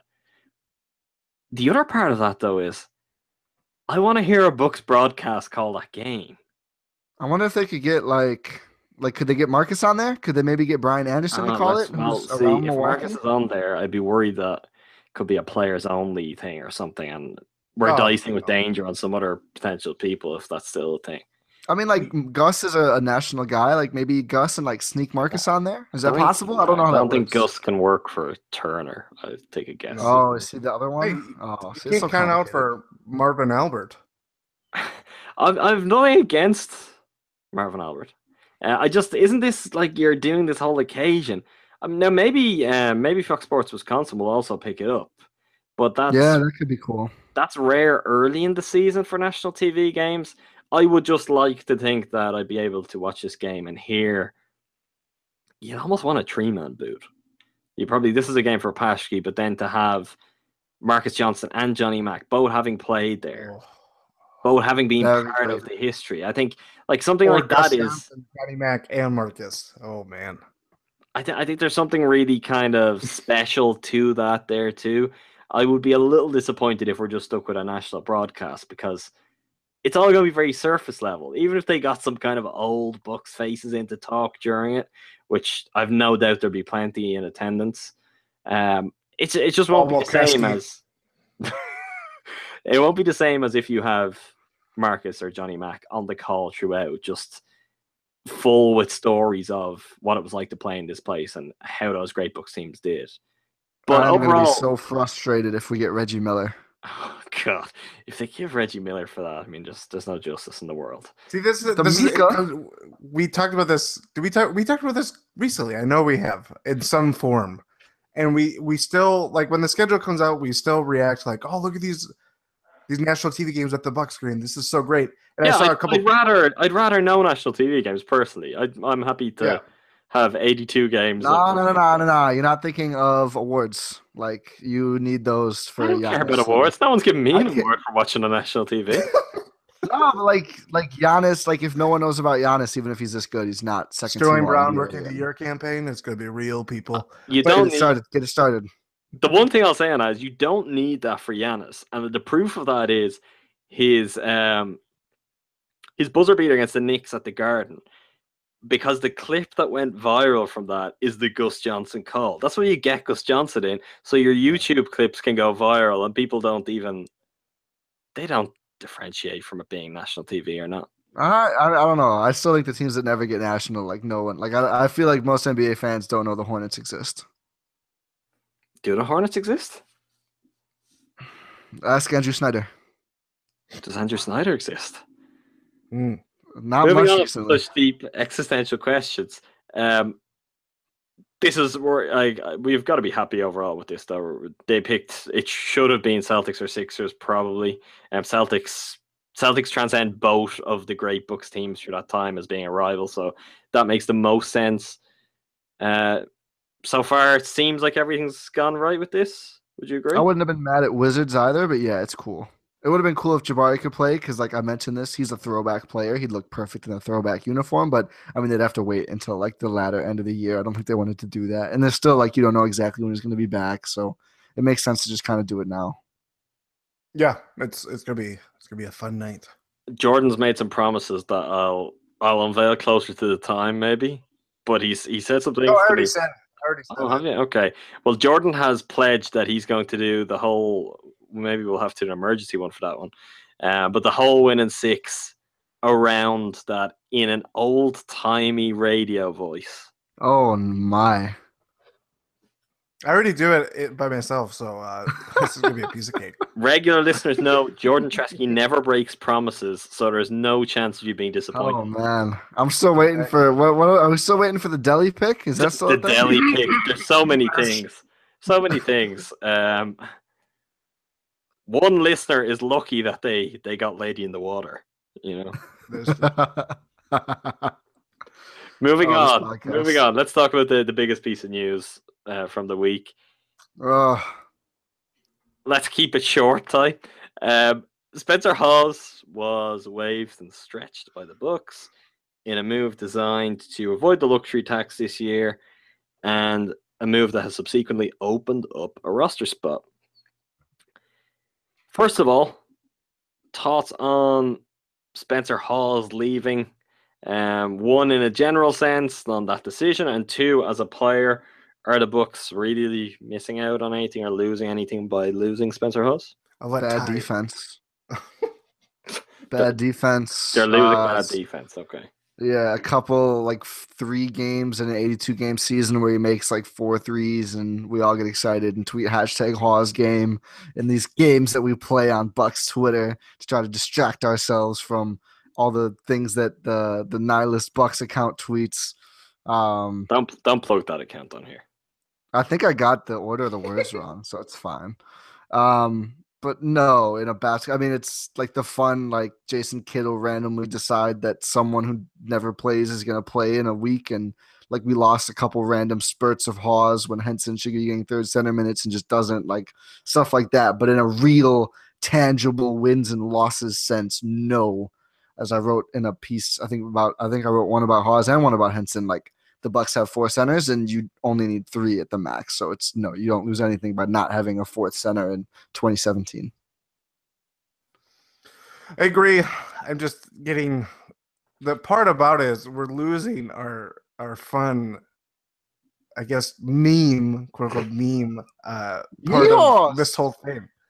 Yeah. We're losing all this. We lost Beasley, we lost Hawes. Greg Monroe's like photogenic smile in every setting. That's all we have, and we obviously he's in a precarious position. You know, I know. So let's not even go there. You said keep it short. Let's not get into Greg Monroe trade rumors. I'm not. I'm just saying he's in a precarious position. He likes the college. I wasn't even talking about trade rumors. I mean, he's a free agent next summer, so Jordan may not have that one for much longer. We're really betting on DJ Wilson's hairstyle being different like every week.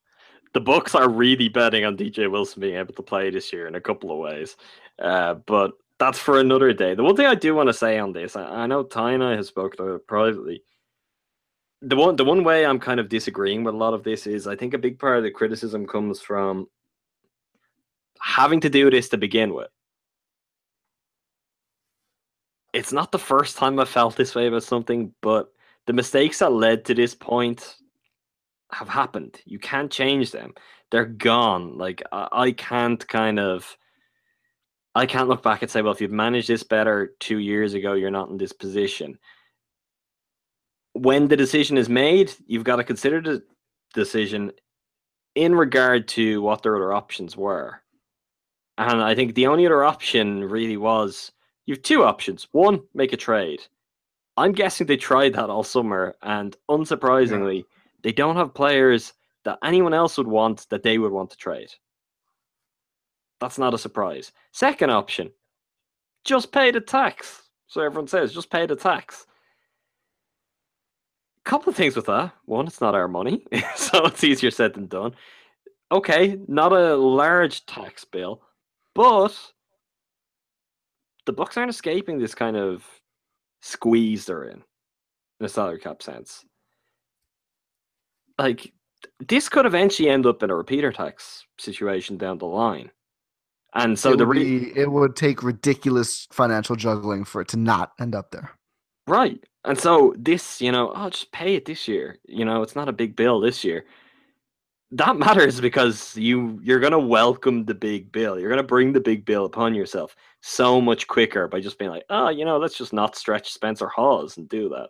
So I understand the frustration and everything that brought us to this point, but like you can't change that. That's done. The people who made those decisions are, for the most part, gone. Even like it's something that's so old at this point that we're digging up unnecessary stuff to really get upset about it. I don't know what other option they had. I don't love it, but I can't hate it because I can't find a better option. The better option is, oh, just trade him. Well, no one would want him. No one wants Henson. There's no easy way to avoid it. The other thing, which I don't think has been mentioned a whole lot, but is worth noting, stretching Hawes is a lot better than if they would have had to stretch Miles Plumlee at some point, or just deal with Miles Plumlee being around on top of John Henson. So, as a cost for Miles Plumlee's contract getting out of it, they essentially just had to deal with Roy Hibbert for 10 days or so, and are now having to stretch the final year of Spencer Hawes. Not overly expensive contract for 3 years. It doesn't help them. They're going to be even more hard pressed when they didn't have wiggle room to begin with in terms of the cap, but there is a way where things could be worse. Again, I understand the counter argument will be, well, don't play Miles Plumlee that. The problem is they did. So there's no point when a mistake is being made then just harping on about the mistake forever. It's about finding some way to ease the burden. I think they've done that the best they can. It's not ideal, but it's something. I just like you said, don't make the mistake again is, I think, another valid strategy. And if you look at like one of the reasons, obviously there's many reasons that the Bucks have accumulated the salary they do for the season, but if were it not for a stretched contract, Larry Sanders the Bucks would not be over the tax line right now. And I'm not saying go back and unstretch Larry or work out a different deal, but like, look how much that little amount can matter. Think about that. And then more than double the amount of dead cap they have for the next 3 seasons. It just like they have until February, whatever, to make a trade. And you mentioned that they somehow got a Plumlee's deal. Like, I would argue that like probably Hawes and Henson are both better than Miles Plumlee, and someone was willing to take Plumlee for basically 2 contracts. Like, I just feel like there was some, like, keep looking for things. You have until February to figure out something, anything else. I mean, pay someone a second round pick, try something else. I hate the idea of paying Spencer Hawes for this year and 2 more years now when, like you said, money is going to get more and more, not dire is the right word, important as the years go on. And if they do end up in the tax, then this Plumlee money is going to be more than $4 million for the next 2 years. It's going to be 1 point something times, and then eventually 2 times. I don't think the Plumlee money will still be there by the time they're at that point. But like Hawes money, Hawes money, yeah. What'd I say? Plumlee money. No, that's gone. Henson money he'll be probably like 2 times at some point. But it's just like, this is not like, just look at why we're in the tax right now. I just said we're like I'm Bill Simmons, but look at why the Bucks are in the tax right now. Like, if it's not for having this dead money that seems so inconsequential at the time, they're not there. Now. I think the thing with that though, Ty, is like, take the Larry Sanders money out of it, and immediately they didn't have to worry about this, and that wasn't their fault. Like, yes, I'm not saying they literally had no option. No, I know, but I'm saying, like, I understand stretching money got them into this position, but that was one of the worst situations I've seen a franchise get left in recent years. In that not only were they losing a player who was incredibly talented, still young, and they hoped would be some sort of central piece of whatever they were building next, they were having to pay out a massive chunk of his contract still. And he agreed a buyout. Let's not forget, Larry Sanders left a lot of money on the table. People can say, oh, as he should have. I mean, he just walked out of the team. That's fine. He didn't have to, and he did. But the point with that is, they had no control over that. And if that situation hadn't come about, if they hadn't got to worry about that extra chunk of money, well, then they're not worrying about this to begin with. It's not like that was another bad mistake to pile on top of this one that's bringing it to there. I think I agree. Look, the dead money is a problem, and it's not ideal. I wouldn't wait any longer on making a Plumlee deal. The second someone was willing to take that deal, and give you, like, no matter what you say, okay, you're going to now carry money for 3 years. One, when they made that deal, the books also had a chance that Hawes would opt out, which, look, he could have opted out. If the market hadn't been much worse than it was this year, and his agent probably sensed that in advance, he could easily have opted out, and then you're not worrying about any of it. So in making a trade, they were looking at a trade for two guys who may have been completely off their cap within 3 months for Miles Plumlee. You don't wait around. You don't wait around till the summer, till anything, because then it could be okay. And it would be. Look at it now. You can't move Henson. So you'd be moving Plumlee with multiple picks. Multiple picks. Yeah, of course the Plumlee deal was great. I just think like you can't just like be like, well, it would have been so much more. It's like the same as looking in the past at a bad thing and blaming it. I don't think you should look back and say, oh, I mean, it was great they didn't have to pay all this, so it doesn't matter how they handled this, the Hawes thing. No, but that is how Hawes is here in the first place. It's not, it's not like digging up one mistake after the other. That is literally, like, the only reason he's here for them to stretch the money is because they had to do something to fix the Plumlee situation. And because they paid Plumlee, and I mean, if you shouldn't, that's if you the shouldn't mistake. Look back at the bad thing, you shouldn't look back at the good thing either. It's like you're just here now. It's just a neutral thing. Like, he is here, you have to deal with it. I think there are better ways than making it cost money for the next 3 years. Is basically what is the better way? What is the solution? Wait for a trade someone. But there are no trades to be made. So what, are you waiting for a trade and then you're making a panic trade?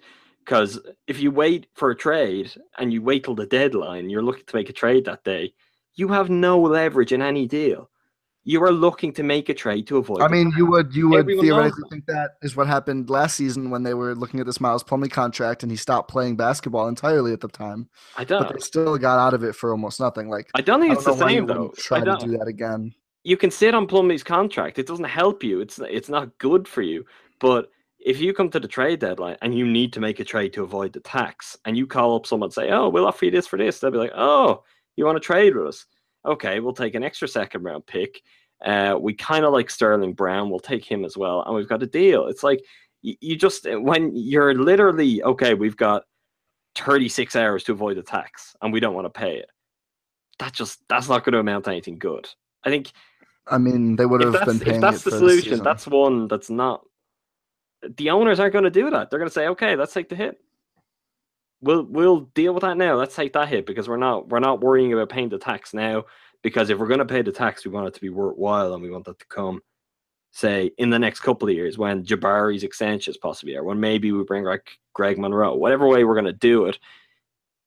As owners, you'd say, yeah, that's what we'll take it from. So I understand why they go that route. I see you saying that. I just think that's a very high stakes game, and it's not one that I think they'd come out any better in. I mean, we'll see, I guess. I mean, this could all just look silly when they find a way to deal Henson later and they got that money for no reason. Like, we'll see what happens. Like, you're right. I mean, they took the safe route sort of for this season, certainly. I mean, I don't know what a potential contract does to putting them back over the tax. That's something where you could figure it out by looking at the numbers. I haven't done so yet, but I don't know. It just seems like it's a short-sighted thing to do, but we'll see. I mean, we'll see how much money this ends up costing them over the next 2 years when tax figures are applied to the Hawes sum of dead cash. Also, and I guess one last point on this is if they had waited, let's not pretend that everyone then wouldn't have killed them for having to send the second round pick. Yeah, and that would be if they're getting away lightly. I mean, we've already seen the just complete insanity over second round picks in recent years. So if they did wait and they had to throw in a second round pick to get rid of Hawes without the cost of that little bit extra, the conversation would entirely be focused around they could have just had like just an extra 1.8 million a year. Extra couple of million a year, and instead they're giving away a second round pick. Second round picks become Norman Powell, Ty. I mean, if you're talking to people who don't know basketball, then I don't even think it's like that. I think it's just, the world is a toxic place. It's the worst. I don't know if any of you noticed. Yeah. This is just how discourse works on things. So from smart people, not so smart people alike, I feel that's the spot you'd end up in And of course, all of that depends on how the Bucks are doing. If the Bucks are on course for a 60-win season, no one cares. No one would care. No one would care about anything. But any sort of signs of struggle, and then it's like they're giving up a second-round pick. Have they not learned their mistakes on that? What sort of GM is John Horst? Is Jason Kidd making decisions again? Just like we know, we live through this cycle multiple times a year. Where's Rod Thorne? Where is Rod Thorne? I didn't want to even mention the man in the shadows. What happened to Craig Robinson? Yeah. He took Michael Beasley with him. That's what happened. Let's move on to the mailbag. I forgot about the mailbag. How could I forget? That's why we were trying to keep it short on Hawes. But well, you know, it's a big deal. The first one from @Doogs MCH. Ooh.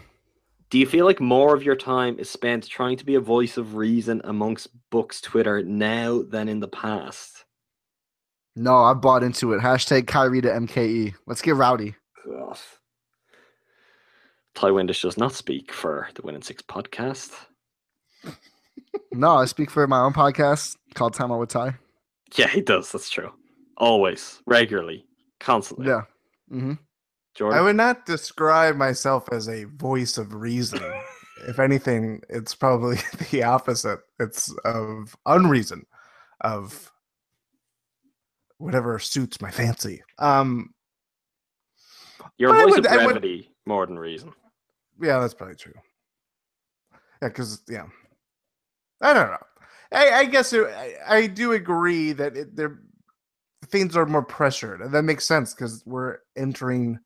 the stakes are getting a little higher. Tick tock. Yeah. And we're not talking about a Kesha song. Oh, man, I'm still mad about that, by the way. I'm still mad about that. We're not getting lost on that one. Not even that. Like, I wrote basically the same thing, but much less dramatic and fear-mongery, like the same day, like 2 hours before, and nobody paid attention to my thing.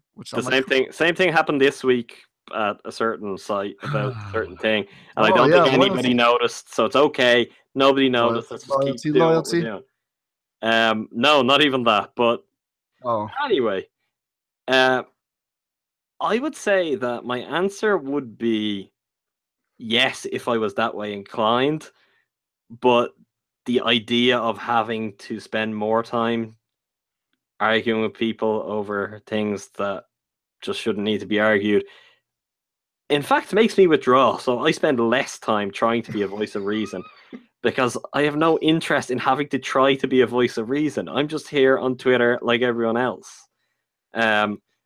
Do we occasionally get things or get questions or comments that will lead to fierier discussion on the podcast? At least from me, Jordan rarely gets fiery. Yes, that is definitely the case. But I don't feel it's our responsibility to actively push the voice of reason beyond kind of the confines of our own four walls.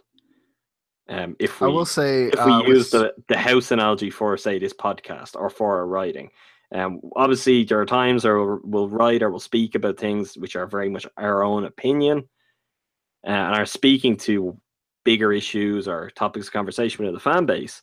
But say, for example, the Kyrie Irving stuff, and not just the idea of Kyrie Irving on the team, but the rumors that were constantly emerging to then be dismissed almost instantly.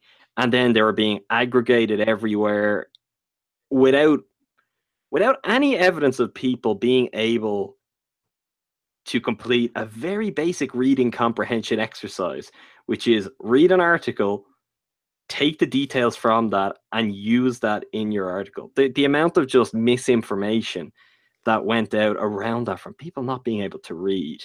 And then wishful thinking as well. People trusting sources that shouldn't necessarily have been trusted over other sources. And then when trustworthy sources come along, not paying attention to exactly what they're saying and just hearing it for what people wanted to hear it as. Basically, the whole thing was a nonsense, and we didn't cover it like we would most other rumors. I say we. I'm not necessarily speaking for Jordan. I'm speaking for Ty and I as editors of a site, and probably even more specifically, me as kind of the person who would normally be on duty during the day and be like, oh, Bucks rumor, I'll pick that up. We're just, I guess, from that point of view, it's grading, and we're not here just for stuff that isn't pretty concrete. It's not something that's not going to stop everyone else from getting involved in it. I'm not going to agree with it, but I'm not going to stop everyone else. So no, I'm not going to push as a voice of reason on Bucks Twitter. That is way too much energy. That is the last thing I want to do with any day. I sometimes do that during the season. I'll say something and I regret it instantly. But yeah, I mean, if I was that way inclined, it could be the case. I will say I do it for the salary cap now a lot more than I used to. Shouts out to certain personalities on Bucks Twitter wanting the team to offer Derrick Rose $20 million for a year when they're over the salary cap tax. That one's not happening, bud. So things like that are literally impossible. I mean, listen, there's a couple ways that's literally impossible, but like if it's like technically like they literally are not allowed by the league office to do it, then I will certainly be more of a voice of reason, because I really like I don't mind if you come at me on Twitter. I think in the abridged words of Amin El Hassan, your tears are like PEDs for me. Like I don't care. Like I've heard it all. It doesn't matter to me. So shouts out to the Derrick Rose fans who wanted him to get $20 million when the Bucks could only sign him for like $4 million. Bring me your hate. Yeah, my summer would have been better if I could have gone without knowing that Derrick Rose fans still exist. So I'll say on that. There's a hive. From at pencil2292. I think I stepped on that hive at one point. If Jabari said yes to a 4-year, $70 million contract, do the Bucks push the go button? They better. I would say for sure. 4 years, $70 million is what, 16.5 per year? No, less. 15 more, per year. 17.5 per year. Oh no, I was thinking 17. Still, definitely, for sure. Yeah, like there are bad players making that amount of money. Like I just think for that price, you'd probably have to do it. Jordan has always come in on the low side of this, so it's interesting to see if he has changed his tone. I remember a little birdie float those numbers around that range. I can't remember who it was. You quoted lower. No. I swear we had this argument, Jordan, because I couldn't believe you. When I say you quoted lower, being you, right? You never actually gave a specific number. No, you'd say things like, you'd be like lower, and you'd be like, I know I have my certain tactics, but when it comes to Jabari questions, because obviously that was on the tip of everybody's tongue, quite literally. They might have to go to the doctor to check out for an appointment. But I remember floating out, I believe I said 4 years, $60 million, and I went up to 4 years, $70 million. Could be wrong. People want to go back and listen, but I was in that general area. Check the tape. Exactly. Check the tapes. He could get like 5 years and 130, I think. 4 years, 100 would be around his max. So yeah, I think for sure. Like look at what Andrew Wiggins is gonna get, and then apply it to a player who can shoot, and then I just may not be able to run though. Is kind of a problem. I mean, maybe not, but that's the kind of gamble you have to take. Like Glenn Taylor, if I'm John Horst, Rod Thorne, Lazary Edens, Dynan Triumvirate, and Jason Kidd. I had to include Jason Kidd. If I like Glenn Taylor, if I'm all 6 of those people at once, Jabari has to promise me that he's going to get better. Oh, yeah. That's the only way we're going to get this deal done. That was the stupidest thing I've ever heard in my life. Like, Andrew Wiggins was going to go up to someone who could pay him $130 million and be like, no. I'm actually, my real name is Vernon Littlefoot from Ballers, and I'm going to do nothing. Shout out to everyone who watches Ballers. Don't bring Ballers. I watch Ballers, and I'm ashamed of it. It's the worst show on TV. Did you see what I tweeted about the Rock? Callers? I didn't see what you tweeted, but it was about Ballers. It's got to be bad. Ballers is so bad, everyone. We all need to stop watching it. Dwayne Johnson's performance in Ballers is like the greatest show of acting prowess of all time. It sounds like Adam is between a rock and a hard place when it comes to watching the TV show Ballers. Oh, there it is. I'm going to answer the question now. I would probably say yes to that if I was in charge.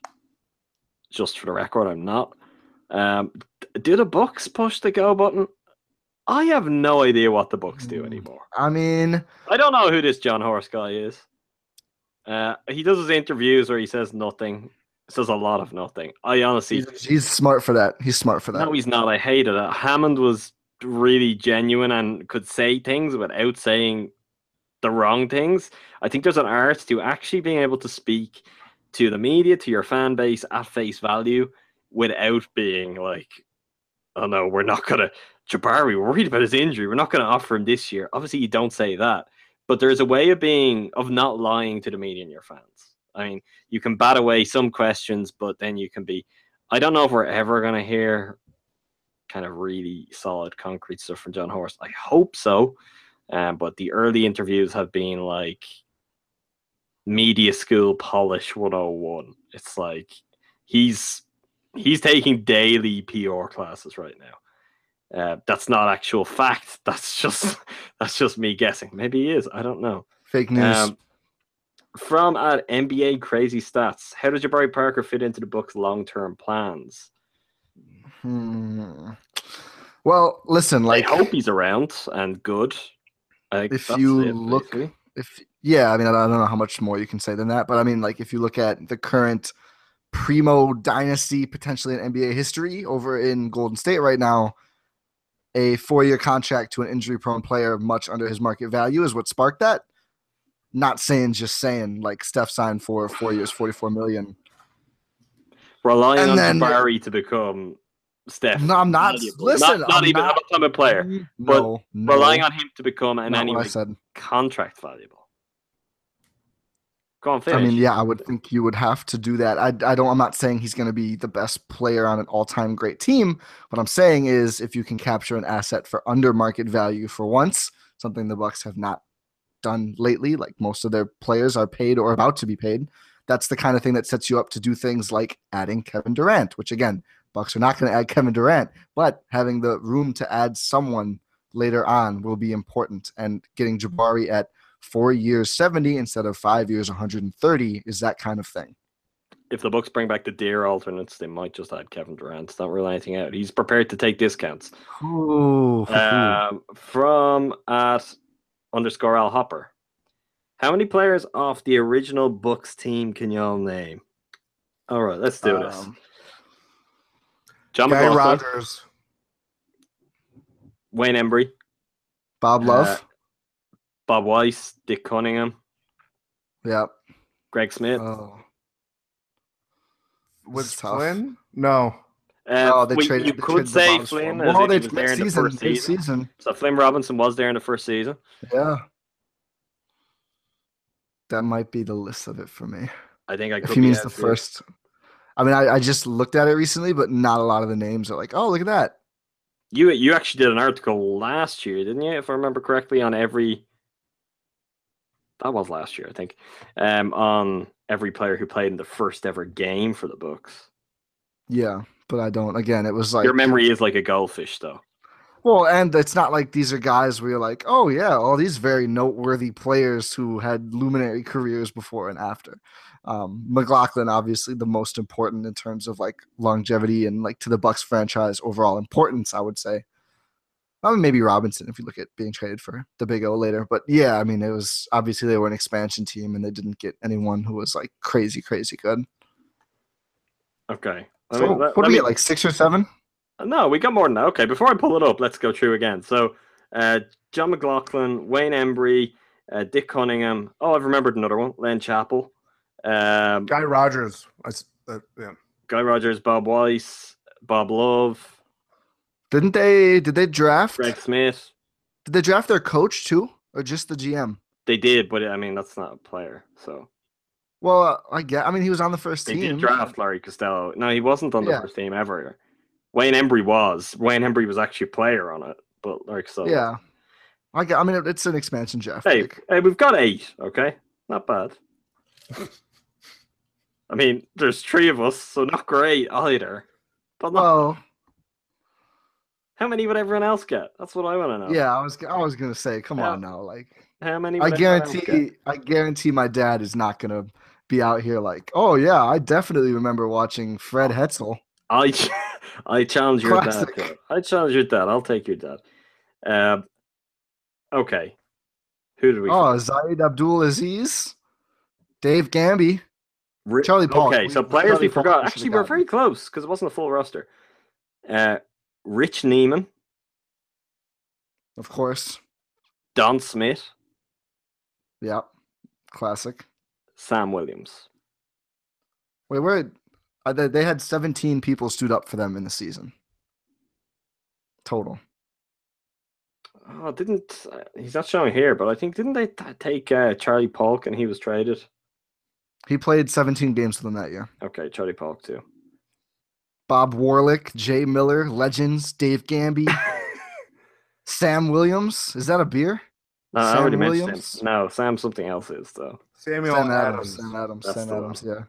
One of your American beers. Anyway, yeah. So there's some for you, Alex Hopper. Some, most.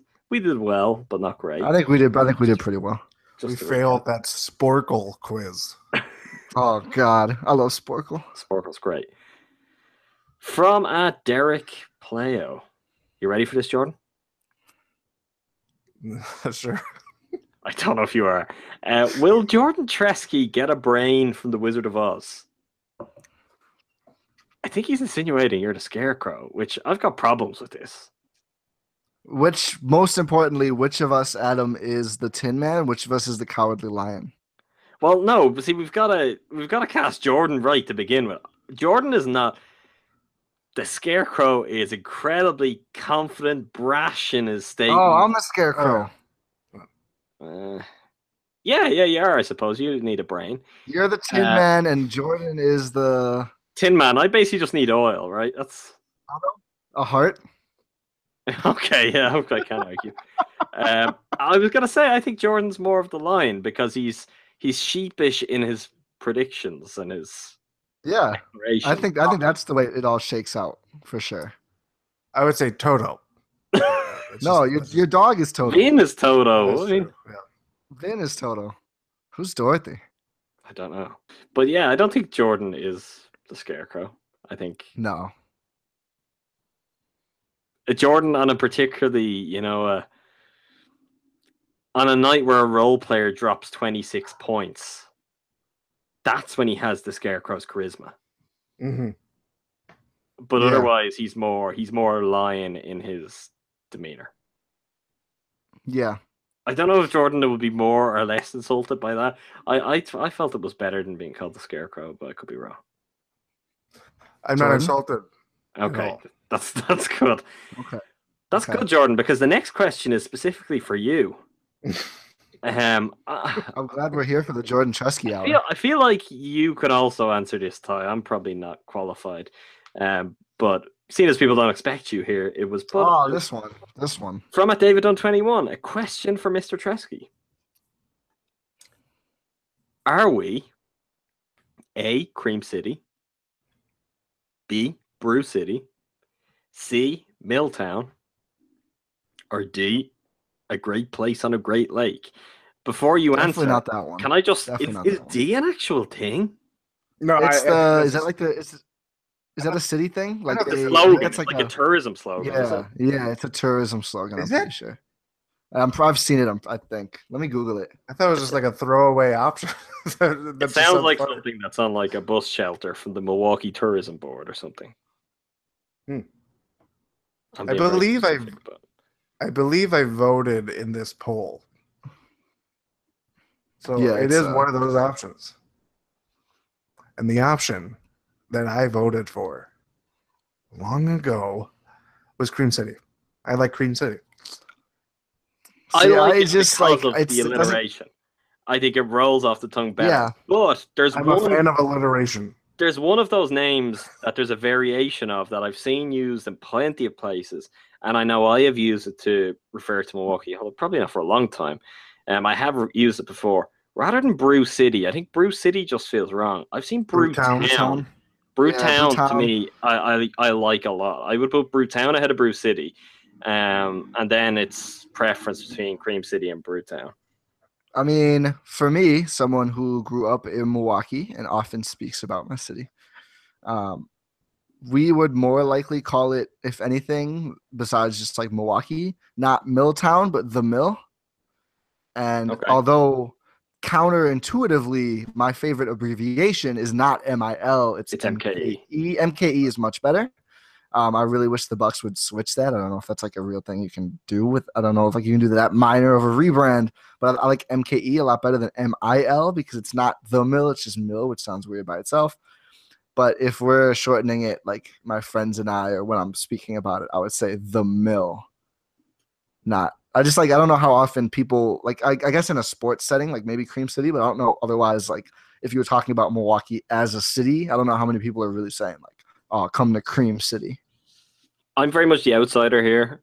Obviously, I don't know if anyone has given that away, but I would imagine I'm playing amateur psychologist here. I would imagine that Cream City is probably the preference of a lot more people who live outside of Milwaukee as the nickname for Milwaukee. So people who live in the state, because I feel it has a closer connection to the overall identity of the state as the dairy state. And obviously you've got like the cheesehead connotations and everything from the Packers. I think the Cream City may be a more natural kind of carryover for people. Maybe live in state, but not in Milwaukee. I could be completely wrong on that. But to me, from the outside, it feels like something that maybe people in Milwaukee itself might resent. But for the rest of the state, they like it because it kind of keeps a bit of their own in there. I wouldn't say like resent. No, it's also new. Yeah, it's newer. It's like they're making it a thing. Yeah, Cream City Clash. Yeah. I mean, look, if it sticks, good for them. Like, I just feel like part of the Milwaukee attitude is like we wouldn't be mad about Cream City because, like, wow, someone's talking about Milwaukee. That's cool. It doesn't happen all that often necessarily. Notice that the by far biggest Wisconsin professional sports team does not play in Milwaukee. So sure, talk about the city, call it Cream City. That's cool. But I just think like the Mill, it's like how we would say it, like the Mill. It's just simple. It's, you know what it is. And maybe it sounds a little grittier, and that's why it's not like a very like it's not like a great like PR type moniker, but that's just, I think that's the one where people in the city, maybe it's just younger people in the city would use it more. Like one thing I'm learning is like old school nicknames were like a lot different. Like they were way more involved. Like Wilt the Stilt. Like it always had to rhyme or be something crazy. Crazed Hummingbird, Billy McKinney. Yeah, it was always something weird like that. And newer nicknames just seem a lot more like simple. You gave Flynn Robinson's one earlier. Yeah, Electric Eye. The best player on the Warriors team who sunk the Bucks back in the 70s, his nickname was Butterball because he looked like a fat version of somebody else, and his teammates started calling him Butterball. It was a lot more wild back then. Going a little bit closer to modern times, Big Paper Daddy, of course. Yeah. Personal. I guess like the Greek Freak might be like that though. Oh, I don't think anything's like Big Paper Daddy. Yeah, that's true. That's true. Effectively, though, what you're saying, Ty, is maybe outside of Joel Embiid, as long as you're talking about Milwaukee will be happy. Definitely outside of Philadelphia in general, but yeah.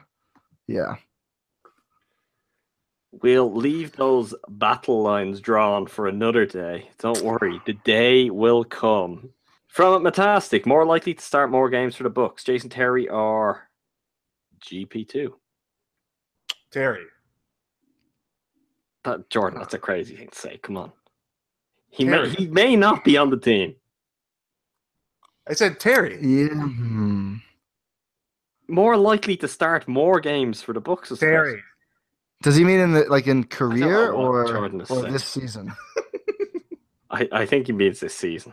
Can I really say neither and have that be an option? Yeah, I think that there's probably 0 starts between them unless there's injuries in a big way to Delhi. A catastrophe. Also from Metastic, how long before Jason Terry is a Buck? I mean, we'll see. We're talking about how important these financial lines are, and that would get them back closer to the tax again. Yeah, and they'd be below it. They would. It'd be closer though. And also like what role is he going to have if there's already 6 guards on the roster? I don't know. I've got It's a name interesting. that I don't know. Maybe I meant to say this in a more private setting, but I think I'm remembering this correctly, and that there was some very tenuous link at some point in recent years. I feel like Rodney Stuckey's going to emerge in the mix. I was going to make a joke, but I feel like people didn't want to see that. But that was a name. I was like, oh, several teams are going to be. I feel the Bucks will be one of those teams. He wasn't at the big free agent camp, was he? He would add to the nickname arsenal. No, he wasn't signed, but he's seemingly making visits to multiple teams after Labor Day, which is Rodney Stuckey needs a vacation, man. Right. Rodney Stuckey took some time off. I'm a low-key Archie Goodwin fan, by the way. I would not be mad if Archie Goodwin was the guy. I don't know. I'm not sure Jet is a lock. If it was me, I think the overall Jet package is probably more valuable than a lot of what you'd get out of those guys. But they're clearly assessing their options. And now, I mean, who knows what they do, because Gary Payton 2 still isn't guaranteed. So I've heard mixed things about if he's if he's partially or not guaranteed. Like, I'm pretty sure the vertical said partial guarantee, or somebody did. I think he's guaranteed true training camp, which is like standard. It's like a January trigger date. Right. That's his full guarantee only kicks in then. But I'm not sure. Like, I think if they want to waive him at the end of training camp, they could probably do that. I don't know, with nothing beyond that point. Could be wrong, but that was my read on it. But yeah, I just have never seen concrete data on it. Who knows if the Bucks do find? I mean, potentially they could find multiple players and find ways to do that. Again, going to be dicing with the cap, so got to be careful though. From Matty Ice to Ish, when will the Jason Terry statue of him egging on Kings fans be up in front of the new arena? Probably the same time. Probably the same time Marcus Johnson's jersey gets retired. Too soon. But also too late. I'm in support of both of those things, is really what I'm saying there. The new statue and Marcus jersey being retired. My version of this, just one thing. My version of the statue would be him on the bench and doing his pointing the finger with his slice. I want the scorer's table. Scorer's table. Yeah. Really, that's my iconic Jet moment when he jumped on the scorer's table. That's the Jet moment. From Nihilist. That's crazy. They lost that game. Doesn't matter, Jordan. Don't sully it. I know. Didn't feel like they were going to lose in that moment. Lastly, from @nihilist_books, have we considered that the open roster spot just allows for worse decisions to be made? Feeding off of that, maybe. They could also just be kept open for a while too. I mean, it's not unheard of for teams to do that. Just saying. Leaves more easier room for trades to happen later and such things. So it could just be a roster spot. I mean, you look at now, basically teams have 17 of them, and you can have, I always get this wrong, 13 guys suit up, I think, on any given night. Yeah, I'm pretty sure it's 13 can be active. So you don't really need 15 unless there's an injury or something. So it wouldn't shock me if they do have an injury to begin with, so they would only have 2. Yeah, they do. But it's to a position of great depth for them, which helps. Forward, I mean, not really. Power forward. I guess Beasley's gone now, but give me the depth. You've got Mirza, and then you've got DJ Wilson. Mirza, Giannis, Chris Wilson. DJ Wilson. I don't know who Chris Wilson is. DJ Wilson, Giannis, Mirza. So, I mean, Chris Middleton. Here's the scenario: Giannis or Mirza miss like 2 games. DJ Wilson is your backup for having to play real minutes. Let's get it. Why not? I could give reasons, but we've got a podcast to finish. Yeah. That is it for us for this week. I don't know what we'll be doing next week. This is a common theme, I think, at the moment. If there's one team that's going to unite all the individual teams of these history podcasts, it's that I'll finish each episode by saying, I don't know what we're going to do next week. What I do know is it'll be history related. Not the coming week on site. The coming week on site will be Icons Week, but the week after that will be Cult Heroes week. Maybe we'll do a Cult Heroes pod next week. I feel like that could just be Jordan talking just full blast for a couple of hours. That's right up his street. We might explore that option. Maybe we'll come up with something else. You'll have to come back next week to find out, though. Yeah. In the meantime, make sure to check out all of our history articles on BehindTheBookPass.com. Keep an eye on at Behind the Books, our Twitter feed. Tomorrow I'll tweet out those 2 articles that I mentioned earlier. Subscribe to us on iTunes, follow us on SoundCloud, add us on Stitcher, and we'll be back with you next week. Thanks very much for listening. Thank you, Jordan. Thanks, guys. Thank you, Ty. Oh, whoops. Thanks, Adam. Thanks, Jordan. Thanks, everybody. You. There it is.